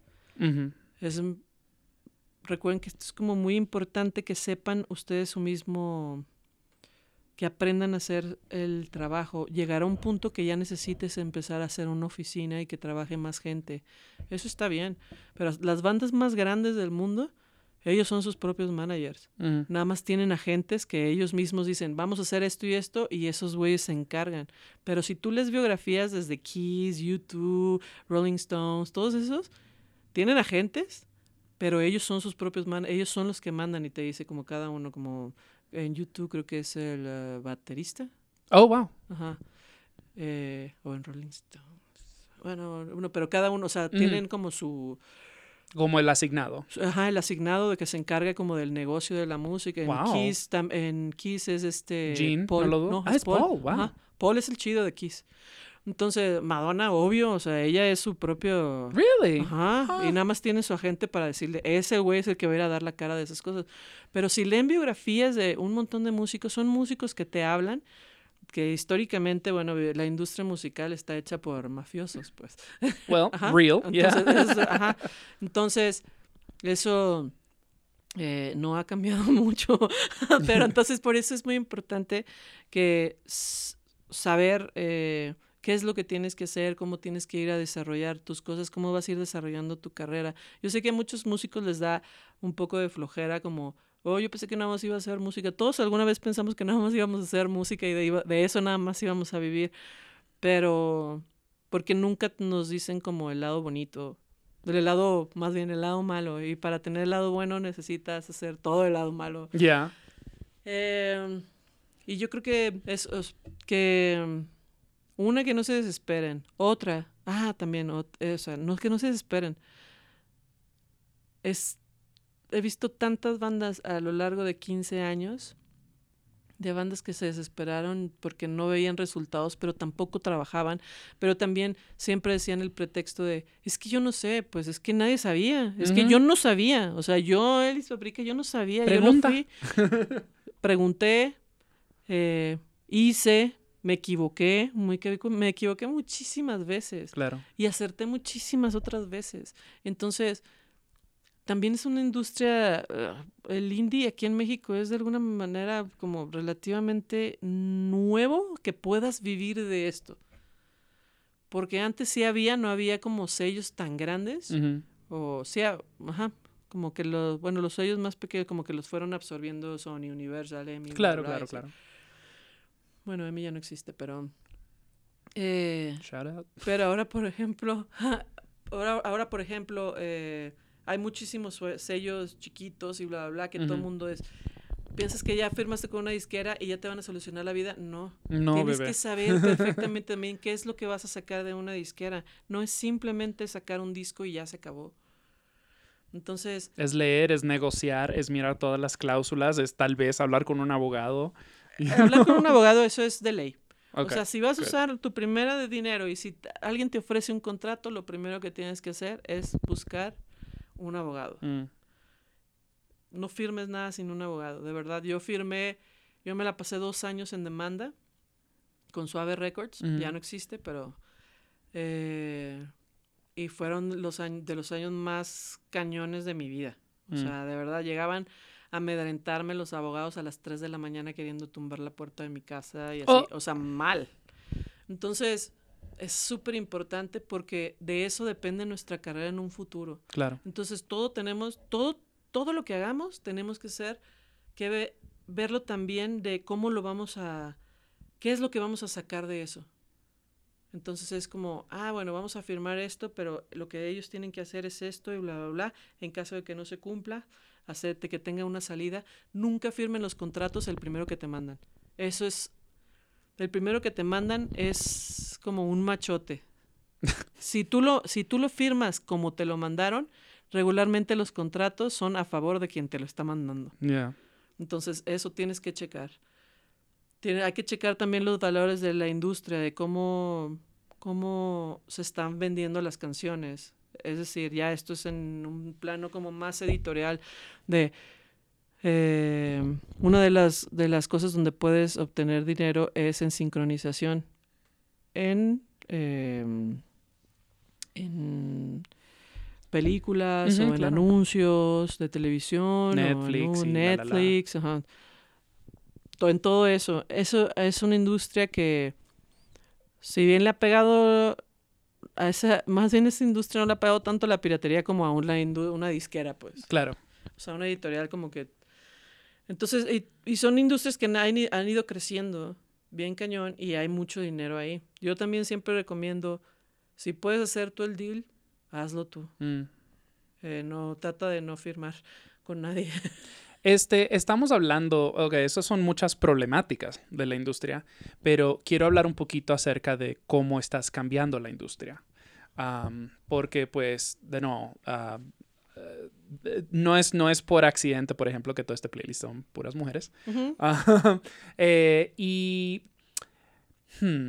¿Por dónde empezar esta? Ok, hagámosle una dedicación a los compas del rock que dicen que no hay mujeres en la escena o en la industria. ¿Qué le dirías a ellos, Elis? Pues que si no las apoyan, pues tampoco va a estar duro que las puedan como conocer. La verdad, yo creo que hoy día es muy importante, tanto los medios de comunicación como la gente de los festivales, hacer una real búsqueda de qué es lo que está pasando en la industria. Creo que se pierde mucho, no sé si nada más es en México o en otros países, pero creo que no, porque es una problemática de, por ejemplo, en festivales y cosas así, la cantidad de mujeres que meten en los line-ups a la cantidad de mujeres que hay haciendo música. Es vergonzoso. Es súper vergonzoso. Shout out al circuito Tecate, que solamente tuvo a Elsa y Elmar en todo su circuito el año pasado. So, shout out a ustedes. Opinión de Richard Villegas, no de Elis Paprika. Sí, entonces, hace 6 años, toda la vida desde que empecé Elis Paprika, a mí me inspiran muchísimo las mujeres en la música. Bueno, las mujeres en general me inspira mucho que a pesar de un montón de cosas, hacen cosas bien increíbles. Entonces, siempre desde que empecé Elis Paprika, siempre buscaba bandas de mujeres, con front mujeres, para poder, para alternar en nuestros shows. Y bueno, pasaron muchos años y en el 2014, grabando Now Girls Rule, invité a mis amigas Moy, a Descartes a Kant, a Vanessa Zamora y... Now Girls Rule es un disco. Now Girls Rule es una rola. Ok. Así empezó. Ya. Ajá, esa es la historia de Now Girls Rule. Era una rola, o sea, que yo hice porque soy muy fan. Bueno, soy muy fan de... siempre desde morra quise ser porrista y cuando estuve en Estados Unidos en una escuela... me eligieron para ser porrista y yo estaba muy fascinada y mi mamá dijo, ninguna hija mía va a ser porrista. ¡Oh, huevo! Entonces, pues nunca fui porrista, entonces, pero me encantan las porras. Entonces, cuando hice Now Girls Rule, quería hablar siempre como de las mujeres que están bien chingonas y hacerlo en varios idiomas también, porque se burla como de todo el rollo de, ay, perdóname, padre, porque he pecado y así, porque soy mujer, ¿sabes? O sea... en euskera dice es la revolución de las mujeres y tienen diferentes idiomas porque siempre uso los idiomas y eso ya hoy día ya es o sea, tiene su porqué. Claro. Pero entonces hablando de eso dije, es que hay tantas morras, están la Ruido Rosa, creo que ahí todavía no estaba Silver Rose, pero habíamos muchas morras haciendo música hace 6 años. Y decía, ¿por qué no están tocando en los festivales? ¿Por qué no están haciendo esto? Entonces yo tengo... Because dinosaurios, queridos escuchas. Yo tengo aproximadamente ya casi 11 años haciendo mi propio booking y mi propio management. Y conozco a muchísimos bookers de festivales. Entonces, hablando con ellos, decía, oye, ¿por qué las morras que tenemos un poco más nombre no empezamos a invitar todas las nuevas morras para que también nuestros fans empiecen a conocer lo que está pasando?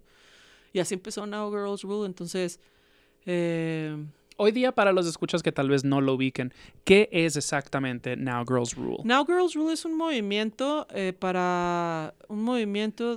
de morras, o sea, estamos luchando por hacer espacios a las mujeres en las diferentes industrias del arte. Empezó nada más específicamente en la música, porque yo me dedico a la música. ¿Seguro? ¿Específicamente del rock o no, en diferentes géneros? En diferentes géneros. Oh, wow, okay. Sí, no tiene nada que ver con rock ni nada. Ok. No, o sea, hay hasta cumbia y electrónico y hay todo, sí. Y reggaetón. Quiero. Tengo recomendaciones. We'll talk about it off Sí. mic. Creo esta marqueta, fíjate. Bueno, en Now Girls Rule tengo que empezar. Bueno, termino. Ajá, exacto. Es mucho que Es desmenuzar. mucha información. Y es básicamente eso, empezar a generar y poder hacer visible el trabajo de las mujeres dentro de la industria del arte. Ujú. Es mayormente en la música, sí, pero hay un montón de cosas más que hacemos. Y digo que hacemos porque normalmente yo lo hago y Cachi lo hacemos, pero cuando ya vamos a efectuar algo, tenemos todo un team que es Dani, Cristi y Mido, Okay. que son como nuestras... Entre los 5 ya nos sentamos y lo empezamos oye, vamos a hacer esto. Ok, ¿qué puedes hacer? Esto. Y cada una va formando como lo más buena que son cada una, lo empiezan a hacer. O sea, es como, yo puedo diseñar el escenario, perfecto. ¿Tú qué puedes hacer? Yo voy a hacer toda la promoción y bla, bla, bla, y lo vamos a hacer, estructurar de esta manera, perfecto. ¿Y tú qué haces? Cada Claro. una. Cada una tiene su porqué dentro de Now Girls Rule. Pero bueno, cuando entonces empezamos con esas noches Now Girls Rule. Y todo muy bien, pero me di cuenta que eso no iba a pasar de solo esta generación cambiarla, pero no estaba haciendo realmente algo. Si dejábamos de hacerlo, ya, o sea. Entonces, fue cuando me di cuenta que esto tiene que ser cambiar todo también por medio de la inspiración y de la educación. Entonces fue cuando dije, ¿y si hacemos un girl camp? Yes. Y empezamos Quería llegar ahí. que empezamos bueno, ¿cómo lo podríamos hacer? Bla, bla. La idea del Girl Camp siempre es que es gratuito, porque no queremos que ninguna morra con ningún estatus social, o sea, la que se gane se lo ganó y ya, y pueda ir. No queremos poner como, cuesta tanto y solo poder ayudar a algunas morras, o solo poder, sino es totalmente gratuito, es la comida, bebidas y todos los talleres for free, o sea, es gratis. Y justo por eso, porque no queríamos hacerlo como específicamente que solo cierta gente que puede pagar ciertas cosas pueda ser parte de esto. Entonces, algo que quería también era que las maestras, todas las morras que dan talleres no son maestras, en realidad son morras que realmente se dedican al taller que están dando. Uh-huh. Porque creo que a mí, por ejemplo, yo no tengo ni un maestro que me haya inspirado.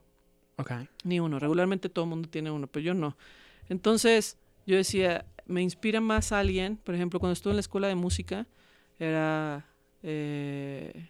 inspira más alguien que realmente se dedica a la música, porque eso es lo que yo quiero hacer. Yo no quiero a alguien que toda la vida ha sido maestro y que en realidad no sabe lo que es hacer un álbum, no sabe lo que es hacer una gira, no sabe lo que...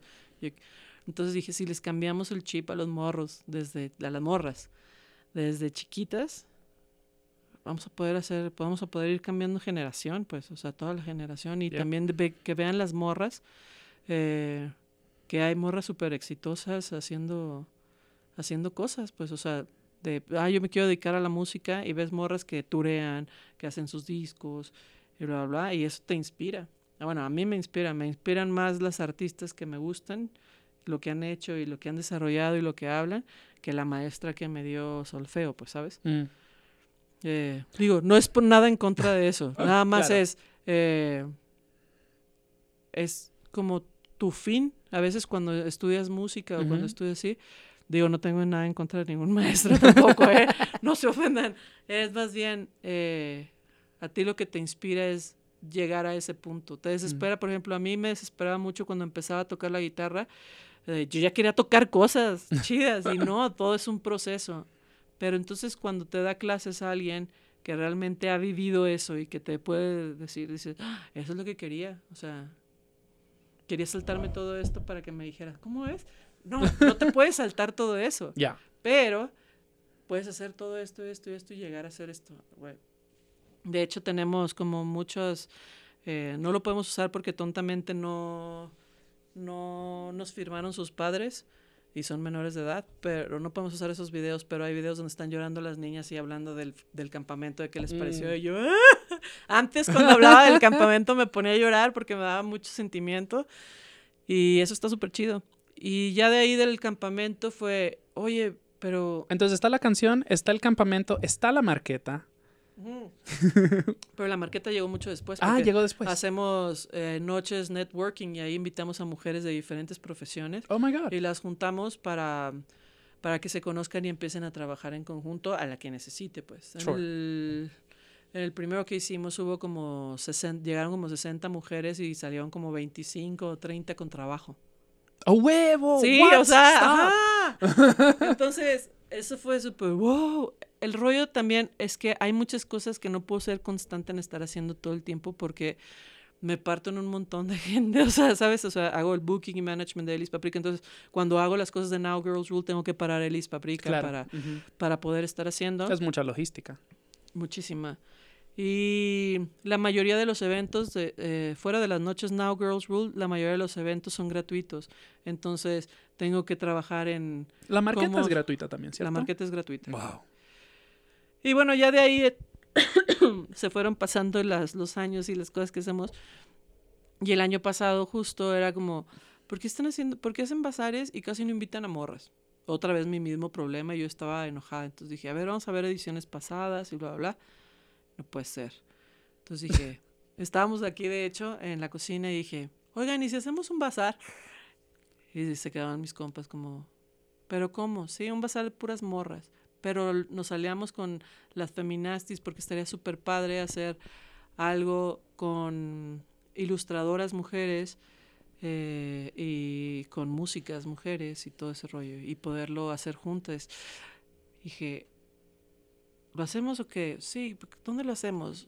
Güey, siempre mi sueño era que los me encanta todo el rollo de cómo son las niñitas estadounidenses cuando sacan su limonadas afuera de su casa. Ah, sí, ajá. Así súper cute. Entonces fue inspirado en eso y en los picnics. Ok. Porque quería que empezara desde temprano. Todo el mundo pensaba como que iba a haber talleres y y no lo habíamos pensado, pues en realidad queríamos hacer algo donde pudieran exponer su mercancía, poderles ayudar, porque es gratuito también para ellas. Ninguna paga su stand, lo que se gana es de ellas. Es la forma de Now Girls Rule y de la marqueta de ayudarles, pues. Esto se nos está yendo a largo, pero obviamente las cosas, por ejemplo, que no les cobras a estas chicas o a estas mujeres, digamos, no es mágico. Y algo de lo que veníamos hablando es de que eres muy buena con los patrocinios. Imagino que estos eventos son patrocinados. Todos.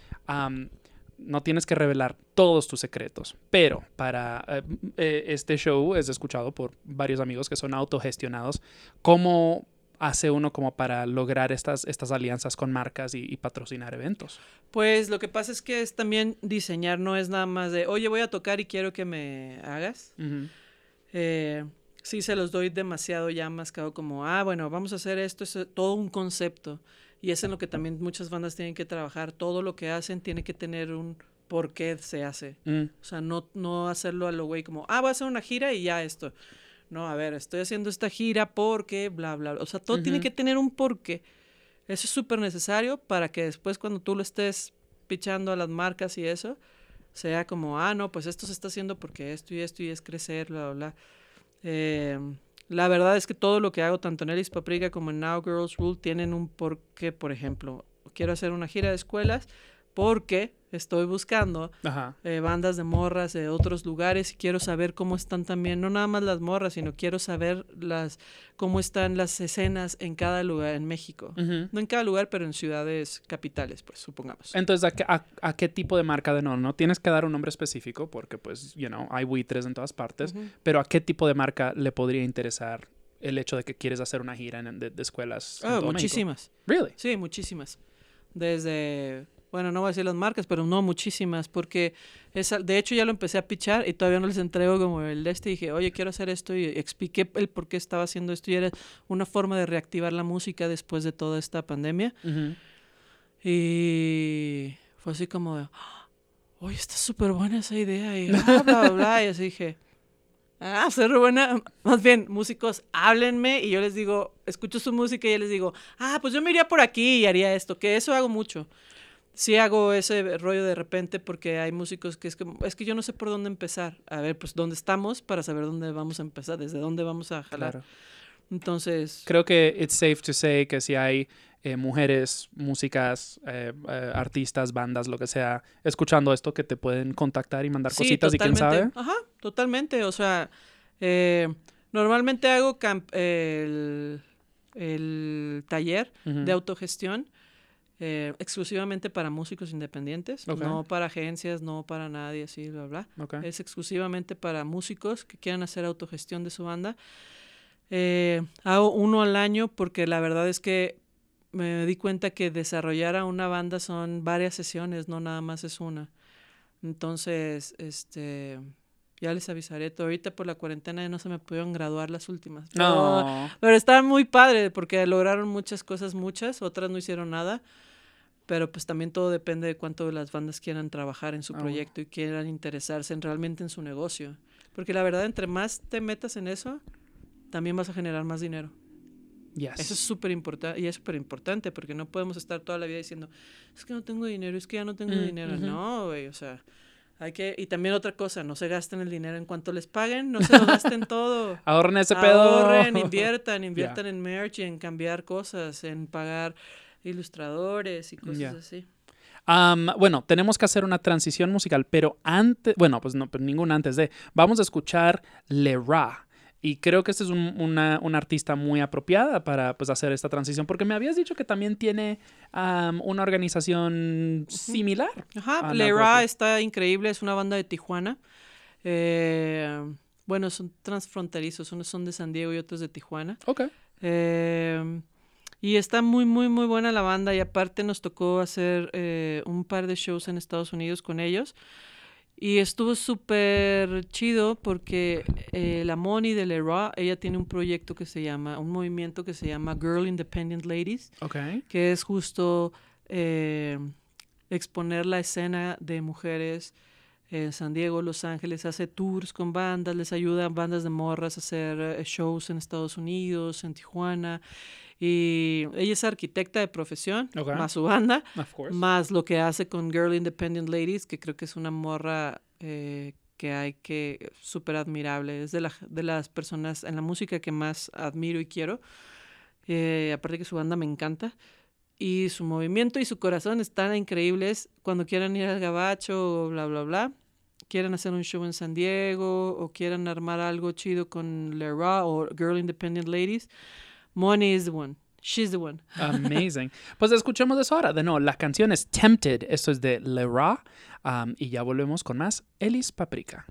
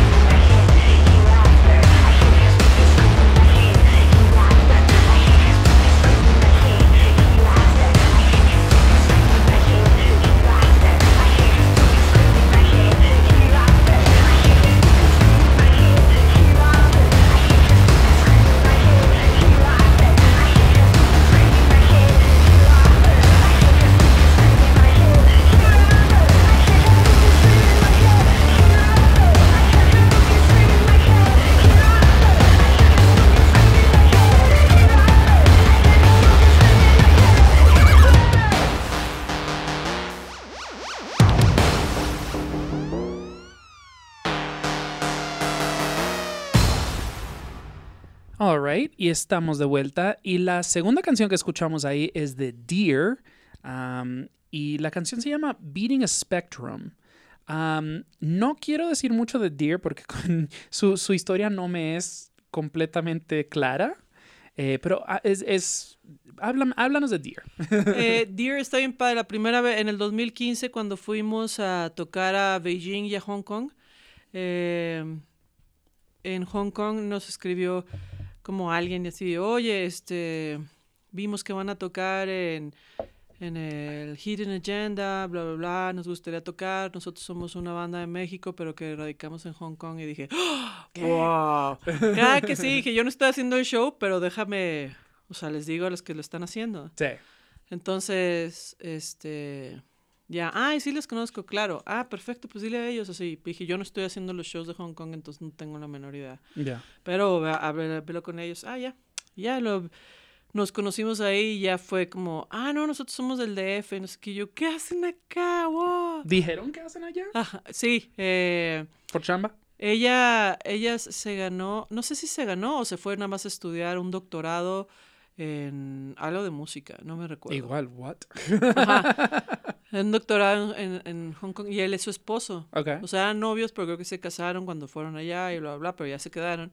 Y él es maestro en un kinder. ¡Ay, wow! Ajá, ¡Qué está chingón! súper padre. Y ya cuando los vi en vivo, o sea, hablamos y ya todo súper bien. Y cuando los vi en vivo dije, wow, está súper chida la banda. Aparte salieron con unas máscaras enormes como de Deer, así, súper padre. Y estaba muy chido y muy electrónicoso y eso. Los hicieron los niños del kinder, fueron los que lo hicieron. Sí, se pegaron. Con papel maché. Era una de papel maché. Oh, wow. No, pero entonces ya cuando los vi dije, wow, están súper chidos. Y ya dije, güey, ¿ya han tocado en México? No, nunca. La banda la hicimos aquí. Y dije, pues deberían ir a tocar a México. Y vinieron por primera vez, creo que a tocar a México el año pasado. ¡Ay, wow! Ajá. Y estuvieron haciendo ahí un par de shows y todo y tal. Pero muy bien, hicimos muy buena relación. De hecho, cuando terminamos ahí, fue cuando le dije, oye, ¿tú has ido a tocar a Seúl? Y, sí, no sé qué, bla, bla. Y te voy a pasar el dato de alguien que hace shows allá. Chido. ¡A huevo! Entonces, me pasó el dato y me dijo, pero pues no sé si te conteste porque la mayoría de los asiáticos son muy diferentes a cómo se buquea en el occidente. Uh-huh. En Asia es diferente. Ok. ¿Cómo es distinto? Yo no lo noté. Yo lo único que noté, o sea, sí noté pues más bien el rollo de... la verdad es que somos una banda muy o sea, muy profesional. Uh-huh. Pero hay algo que, y sí lo entiendo, eso sí pasa, es mexicano y se quedan como, híjole, es que los mexicanos son súper mal quedados y luego no llegan a tiempo y luego bla, bla, y yo, oye, a ver, es que no puedes generalizar. Ya. Cuando termine de hacer esto, y si tú piensas que lo hicimos de esa manera, pues ya puedes decir, pero pues así no es. Entonces, pero nosotros siempre trabajamos súper pro y siempre es como de, no, nunca me imaginé. Dije, y hay mucha gente en México que también trabaja así, uh-huh. Muchísima. O sea, entonces no hay que generalizar. Es como artistas si y banditas vale verga hay en todas las escenas. Lados. Ajá, en todos lados. Entonces, me imagino que también fue con lo primero que los Deer se toparon como mexicanos. No lo dudo. De hecho, algo que hacía el Miguel es que tenía una banda, un mail con un nombre de como Mike something. Para que no supieran que... Pues, I get it, yeah. Ajá, para que pensaban que era, pues a lo mejor es un inglés o un estadounidense o algo así que les buquea a estos chicos. Las cosas que tenemos que hacer en el hustle. Ajá, yeah. Exacto. Entonces dije, bueno, yo también soy la manager y booker de él y si yo soy la que hago todo, o sea, les contesto y digo como, y pongo Erika. Y ya. No mentí. Sí, me llamo Erika también. Pero bueno, y ya, entonces ya cuando los vi en vivo hicimos mucho y ya, él me dio el dato de Seúl, les escribimos, nos respondieron y no, los queremos en nuestro festival. Y de ahí nos salieron muchísimas ya más cosas. Sí, pues, o sea, tenemos que, tenía una lista de súper de todos los temas que quería abarcar y de lo que más me interesa hablar, entre muchas cosas, es esta incursión en Asia. Lo que pasa es que yo siempre pensaba, como todas las bandas, que mi sueño era como hacer tour en Estados Unidos, Canadá y Europa. Estados Unidos, Canadá y Europa. Y un día vi que el Instituto Mexicano del Sonido fue a Beijing y dije, wow, qué locura, porque nunca había tenido eso en mi cabeza. Y unos meses después, Los Sierra León es una de las bandas que más quiero y más admiro de México, porque la verdad es que es una banda súper trabajadora, súper autogestión, súper... Me encantan. Los chicos son japoneses, o de familia Dos de japonesa. ellos Sí. son su papá es japonés. Ya. Pero entonces Bustamante me dijo, oye, ¿no quieres un dato? Siempre nos pasábamos datos. Ok. Entonces me dice, oye, no, tengo este dato de un festival en Beijing, bla, bla, bla. Y así. Dije, fue el que fue Camilo, fue el del Instituto Mexicano del... Güey, sí quiero ir. ¿Quieres ir? Y dije, me encantaría. Pues escríbeles, güey, a ver qué te dicen. Y yo, me dijo, nosotros sí vamos a ir. Qué chido. Y me dice, no te ponen los vuelos. Y en Guadalajara, el gobierno de Jalisco, tenemos un apoyo a los artistas. A huevo. Ajá. Que te pueden apoyar con transportación para tour. O sea, vuelos o cosas así. Entonces dije, no importa, está bien. Entonces apliqué para el gobierno de Jalisco que me diera para los vuelos y nos dieron y ya fuimos. Y a mí Asia me cambió el chip bien cañón de Y by the todo. way, quiero hacer un paréntesis ahí para los escuchas, músicos, artistas o lo que sea. Infórmense bien de los recursos que tienen a su disposición en su Ministerio de Cultura local o nacional, porque honestamente, Guadalajara no es o Jalisco no es el único estado que hace eso. En Chile, por ejemplo, los chilenos, Chile está tan fucking lejos de todo, o sea, muchos de los chilenos usan fondos para viajar, entonces esto me suena, o sea, eso es como que... duh. Ajá, hay muchos apoyos, de verdad, hay que checar en Google. De repente, por ejemplo, hace unos meses, como en noviembre, puse, lo único que les voy a decir, porque a mí no me gusta hacerle el trabajo a nadie, me gusta que lo aprendan, pero dije, lo único que les voy a decir es que un montón de festivales ya abrieron convocatorias. Huevo. Entonces, me empezaron a decir, ¿pero qué festivales? Y yo, búscale. Búscale, porque de verdad yo muchas de las cosas las he encontrado así. Como un acertijo de Harry Potter, así de que bueno, busca. Es que la verdad es que cuando te empiezas a acostumbrar a eso, que eso me pasa, ya lo haces, ya es como de, fulanito de tal, por ejemplo. Yo observo, siempre les digo, lo más importante que puedes hacer en todo, no importa que no te dediques a la música, en todo, observa. Observa cómo la gente reacciona, observa cómo todo, y vas a empezar a desmenuzar a cada persona y vas a saber con quién hacer las cosas, cómo va a reaccionar. Sí. Las personas, solo nos falta observar. Y Google es gratis, queridos. Y Google es gratis. Entonces, regresamos a Asia. Regresamos a Asia. Ya el de Beijing nos dijo, le encantó, y sí, claro. Entonces le dije a los Sierra, sí nos quisieron, qué chido. Sí. Cuando fui, dije, me voló la cabeza y dije, no, es que yo voy a regresar. Y yo esto lo hago para regresar. Siempre lo que trabajo, que es algo que siempre tienen que pensar las bandas, es que no vayas a turear nada más porque vas a ir a salir a turear, pues. Siempre busca ir creciendo tus followers, tus cosas, o sea, todo tiene que tener, vuelvo a lo mismo, todo tiene que tener un porqué. O sea, estamos tureando porque vamos a hacer esto y esto, pero vamos a regresar a hacer esto y vamos a regresar, y cada vez que regreses vas a tener más audiencia y más audiencia y más audiencia, y después. Entonces, yo dije, oye, yo voy a regresar a Beijing. Entonces hablé con el güey del festival y me dijo, pues tengo también este festival y esto está súper bueno. Y dije, súper bien. Entonces, siempre he tenido la idea de las bandas en México, no entiendo por qué nada más queremos tocar en México cuando el mundo está tan grande. O sea, a veces nada más, a lo mejor tu trip no es aquí y sí te pasa algo mejor en otro lugar. No sabemos, güey, pero hay que intentarlo y hay que hacerlo y hay que crecerlo.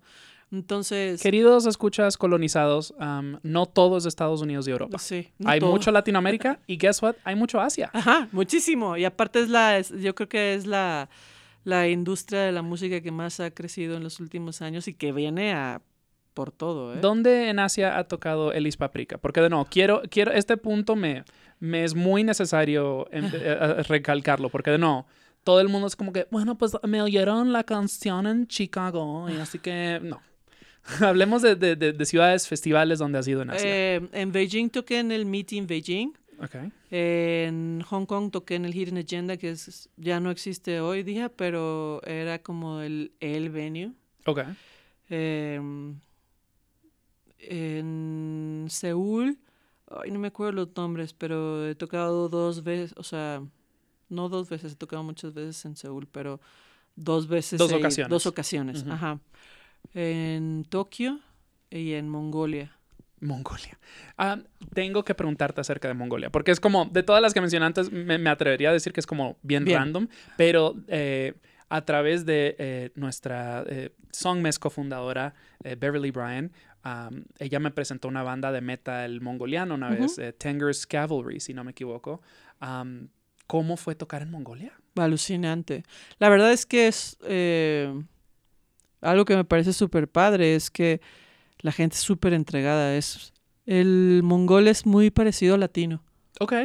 De hecho, no parecen en forma de ser como asiáticos. Son como rudos, como ves a los rusos. O sea, son como fuertes, como que tienen... Siempre nos decían, es que los mongoles tienen el rollo de Gengis Khan y que fue el imperio más grande y así se comportan. Así. Y dije, órale. Y... Caminan con huevos. Ajá. Sí, son calzonudos. Pues. Sí, entonces, pero es gente súper entregada y súper linda. Por ejemplo, los asiáticos no suelen ser muy cariñosos y muy, a pesar de que vemos como todo lo asiático como... Lo kawaii. Lo kawaii, ajá. Es como súper así. En realidad no, o sea, la gente no tiene mucho contacto físico porque tienes que respetar mucho los espacios y eso. Y el mongol no. El mongol es más, o sea... Como relajado. Te abrázate, ¡Ah, ¿cómo huevo! estás? Y, sí, muy latino. Entonces sí tienen ese pedo ruso. Eso sí, también por eso es muy te ruso. digo, Ya, o sea, ya. ellos son muy rusos en su forma, muy occidentales. A huevo. Entonces no parecen, de hecho el mongol no parece asiático. En forma de ser es muy... fuerte y te dice y así. Por ejemplo, en Japón no puedes hablar mal de una banda porque es mal visto. Claro, lo cual, I get it. Está bonito, pues, o sea, órale. No, es que es un respeto porque si una persona se está preocupando en hacer música y compartírtela, eso es un honor, pues, que alguien te quiera y yo. En México que... En México una banda que no hable mal de otras bandas, eso ya No es inaugura la quinta transformación. La quinta transformación. Pero en Mongolia no, o sea... ¡Qué cabrón! Sí, o sea, en Mongolia es como de... No me gusta tu banda. Órale. O sea, es muy directa la gente, muy así. Y eso está bien padre. Amazing. La verdad, a mí me encanta. Y fuimos la primera banda latinoamericana en ese festival. Wow. No ha habido, así es el más grande de Mongolia. ¿Cómo se llama el festival? ¿Recuerdas? Se llama... Se llama Ulan Batero. Nah, se llama... Ulan Batería. No, ni te preocupes. Bueno. Ahí busquen en el Insta porque honestamente se meten a Elis Paprika en Instagram y literal es como pues, fotos enfrente del caballo de fucking cromo y es una cosa increíble. Sí, el caballo de Gengis Khan. Sí. Sí, se llama Playtime. Cool, ok. Se llama Playtime el festival. Ellos no abren convocatorias. Ellos solo invitan. El director va a los mercados musicales, que es algo que quiero hacer ahora con Save an Artist by Indie y Now Girls Rule. Hacer un mercadito musical para invitar a puros asiáticos y australianos. Bueno, no nada más a ellos, pues me gustaría hacerlo a canadienses, estadounidenses y así hacerlo. Pero que podamos empezar nosotros también a llevar bandas allá. Siempre digo, las cosas las pruebo con Elis Paprika y después llamando una banda y si funciona es como, huevo, ya, o sea, vamos haciéndolo. Varios amigos conozco que hacen eso a huevo. Entonces ya mandé una banda a Beijing y les fue súper bien. Me volvieron a invitar a otros festivales y yo ya no pude ir, pero los mandé a ellos también, les fue súper bien. Entonces ha ido funcionando. Lo que quiero es que tengamos más tráfico, pero en el pedo de Mongolia específicamente, México no tiene ningún tipo de tratado con Mongolia. O sea, no tenemos ni embajada, ni consulado, ni nada. O sea, ellos no mercadean absolutamente nada con Mongolia. Entonces sí fue muy confuso, sí fue un rollo como las visas nos las iban a dar entonces allá directamente o las teníamos que tramitar en Seúl, pero pues íbamos a Seúl nada más de pasada, entonces no se podía. Entonces en Tokio hicimos unas cosas que nos mandaron para poder entrar a Mongolia. Los mexicanos sí necesitamos visa para entrar a Mongolia porque no hay ningún tipo de tratado. Ok, tiene sentido. Pero está increíble, la verdad sí es algo, y es un festival, es de los festivales más bonitos a los que he ido, los paisajes son increíbles. No, eso es como veía las fotos y era como que... No, estaba donde están todos los músicos, el área, ¿cómo se llama esta? De Hospitality, estaba el Hospitality, salías del Hospitality atrás y había un monte enorme, güey, y un río increíble. Que bueno, luego los baños estaban tan sucios que ¿estaban yendo al río? La gente se iba al río. Rock and roll, bebé. Sí, rock and roll. Súper loco. Y luego unas morras desnudas, se iban al río a mear y ya después se vestían otra vez. Y yo dije, ¡qué loco! Tenemos que ir ya cerrando este show. O sea, literal, creo que este episodio va a ser 2 horas, tal vez más. Y honestamente podría hablar otras 2 contigo. Hay mucho de no. Eres una invitada increíble. Qué chido. Muchas gracias. Hay 2 puntitos más a los que... Bueno, hay unos puntitos más a los que quiero llegar. Primero que todo, al comienzo del show dijiste que ya estamos despidiendo el ciclo de Venganza, que es el último disco de Elis Paprika, y que ya vas a ir a empezar a grabar nuevas rolas. Pues, ¿qué le depara el futuro a Elis Paprika? Pues vamos a sacar un nuevo sencillo este año, nada más. Toda la actividad en Elis Paprika empieza a partir de finales de febrero. Ok. Es un buen espacio para ver qué pedo con esta nueva normalidad. Justo por eso. No pienso ahorita hacer como shows streaming ni nada de eso. Prefiero guardarme y empezar a crear cosas y crear mejor contenido para la gente. Y vienen muchas cosas, lo de Now Girls Rule y lo de La Marqueta, y viene lo de Save an Artist by Indie, que es una página que estamos haciendo ahorita para que la gente consuma semanalmente algún artículo de bandas, y van a entrar como a una rifa, y después cada mes vamos a estar haciendo regalos de patrocinadores, pero tienes que consumir merch. O sea, entre más merch consumas, más boletitos te dan para poder ganar un premio. Bueno, ya les estaré contando. A partir del 1 de septiembre. Eso. Entonces, bueno, ya les estaré contando. Entren a @elispaprika y ahí se van a ir enterando de todas las cosas que estamos haciendo. Increíble. Hay un punto que no puedo dejar de lado. Y si no lo puedo mencionar, you let me know. Pero me habías dicho que has conceptualizado un disco de punk para niños. Sí, ese yo creo que también lo vamos a sacar el próximo año, pero espero sacar el primer sencillo este año. A huevo. Es un EP de 5 canciones. ¿Por qué punk para niños? Porque cuando hace un par de años fuimos a tocar una expo de niños a Papirolas en Guadalajara, y a una amiga se le ocurrió la idea de poner a bandas de rock tocando para que los niños, hacer que los niños empiecen a conocer las bandas que hay en México. Ok. Lo cual es increíble. Sí. Y había puros niños, y en la rola justo de Mucho, todo el mundo se alocó, y está muy chistoso porque cuando está la parte de Mucho de quiéreme mucho, mucho, más que a tu mujer, pero estaba enfrente de niñitos, dije, quiéreme mucho, mucho, más que a tú, y el niño, ¡perrita! Y ahí empieza así la rola, así se desquicia.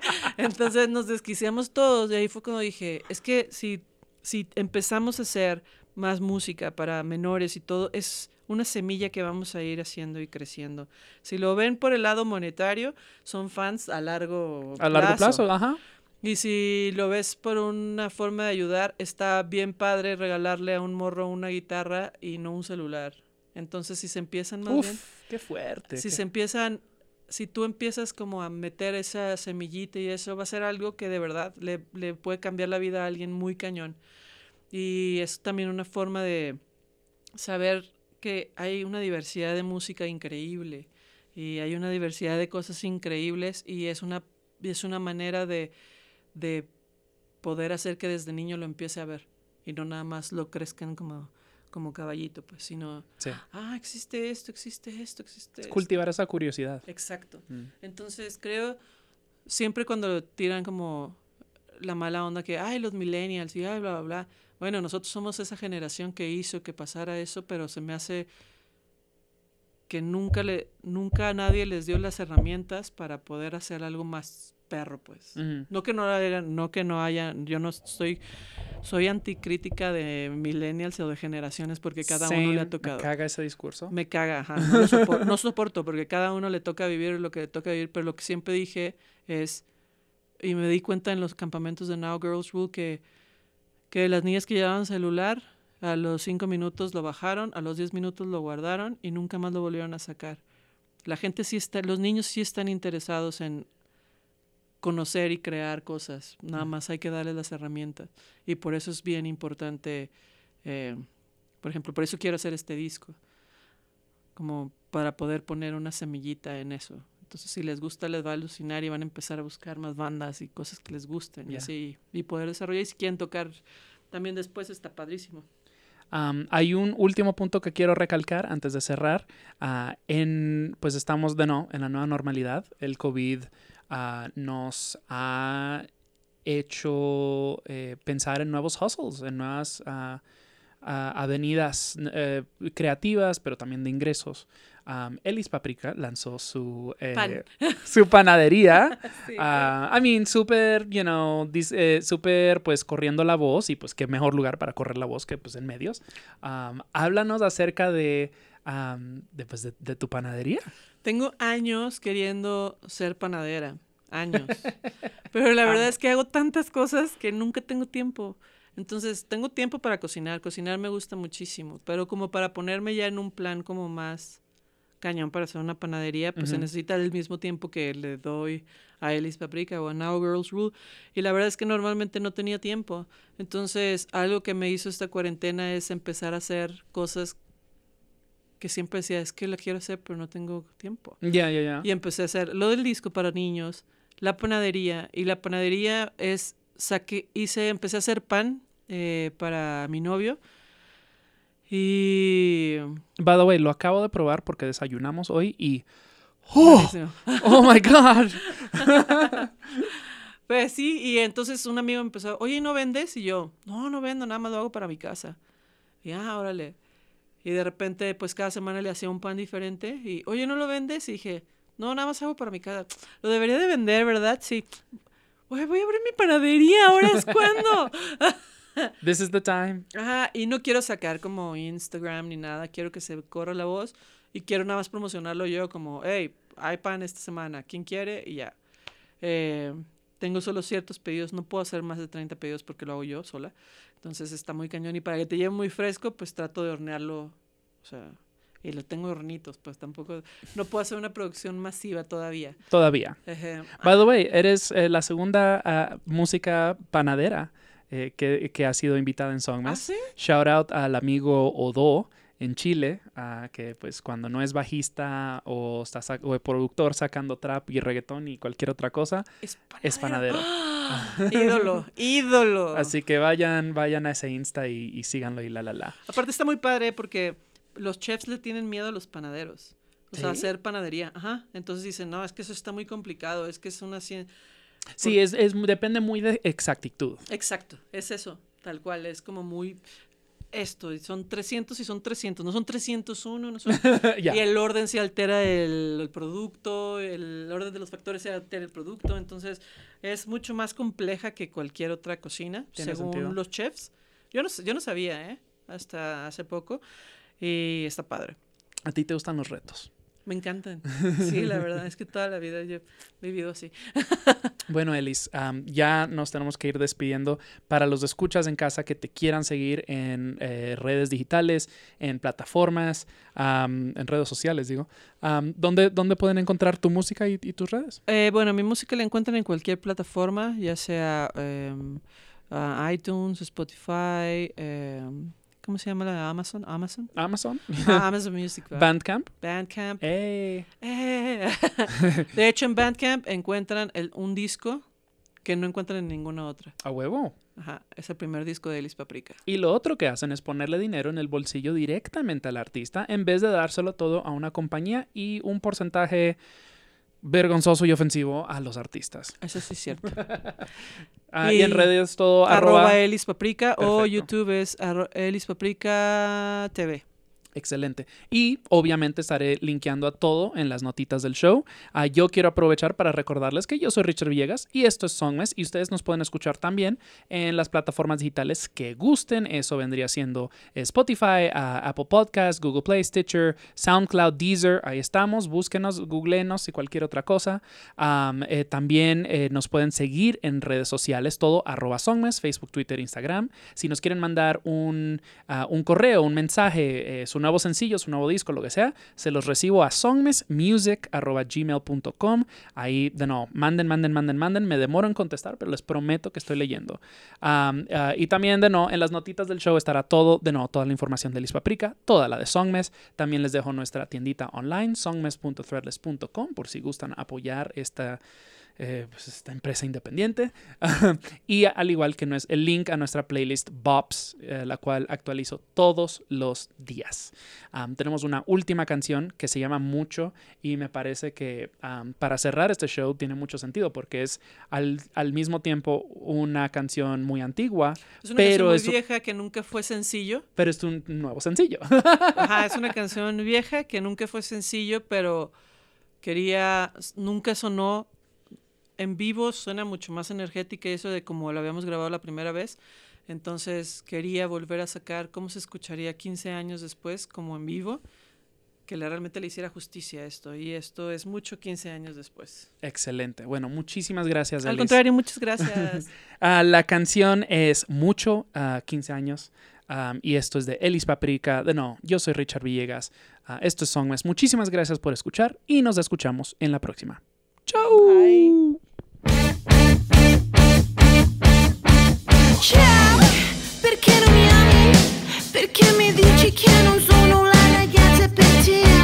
Hey, why don't you come with me? But honey, baby, don't listen to your friends.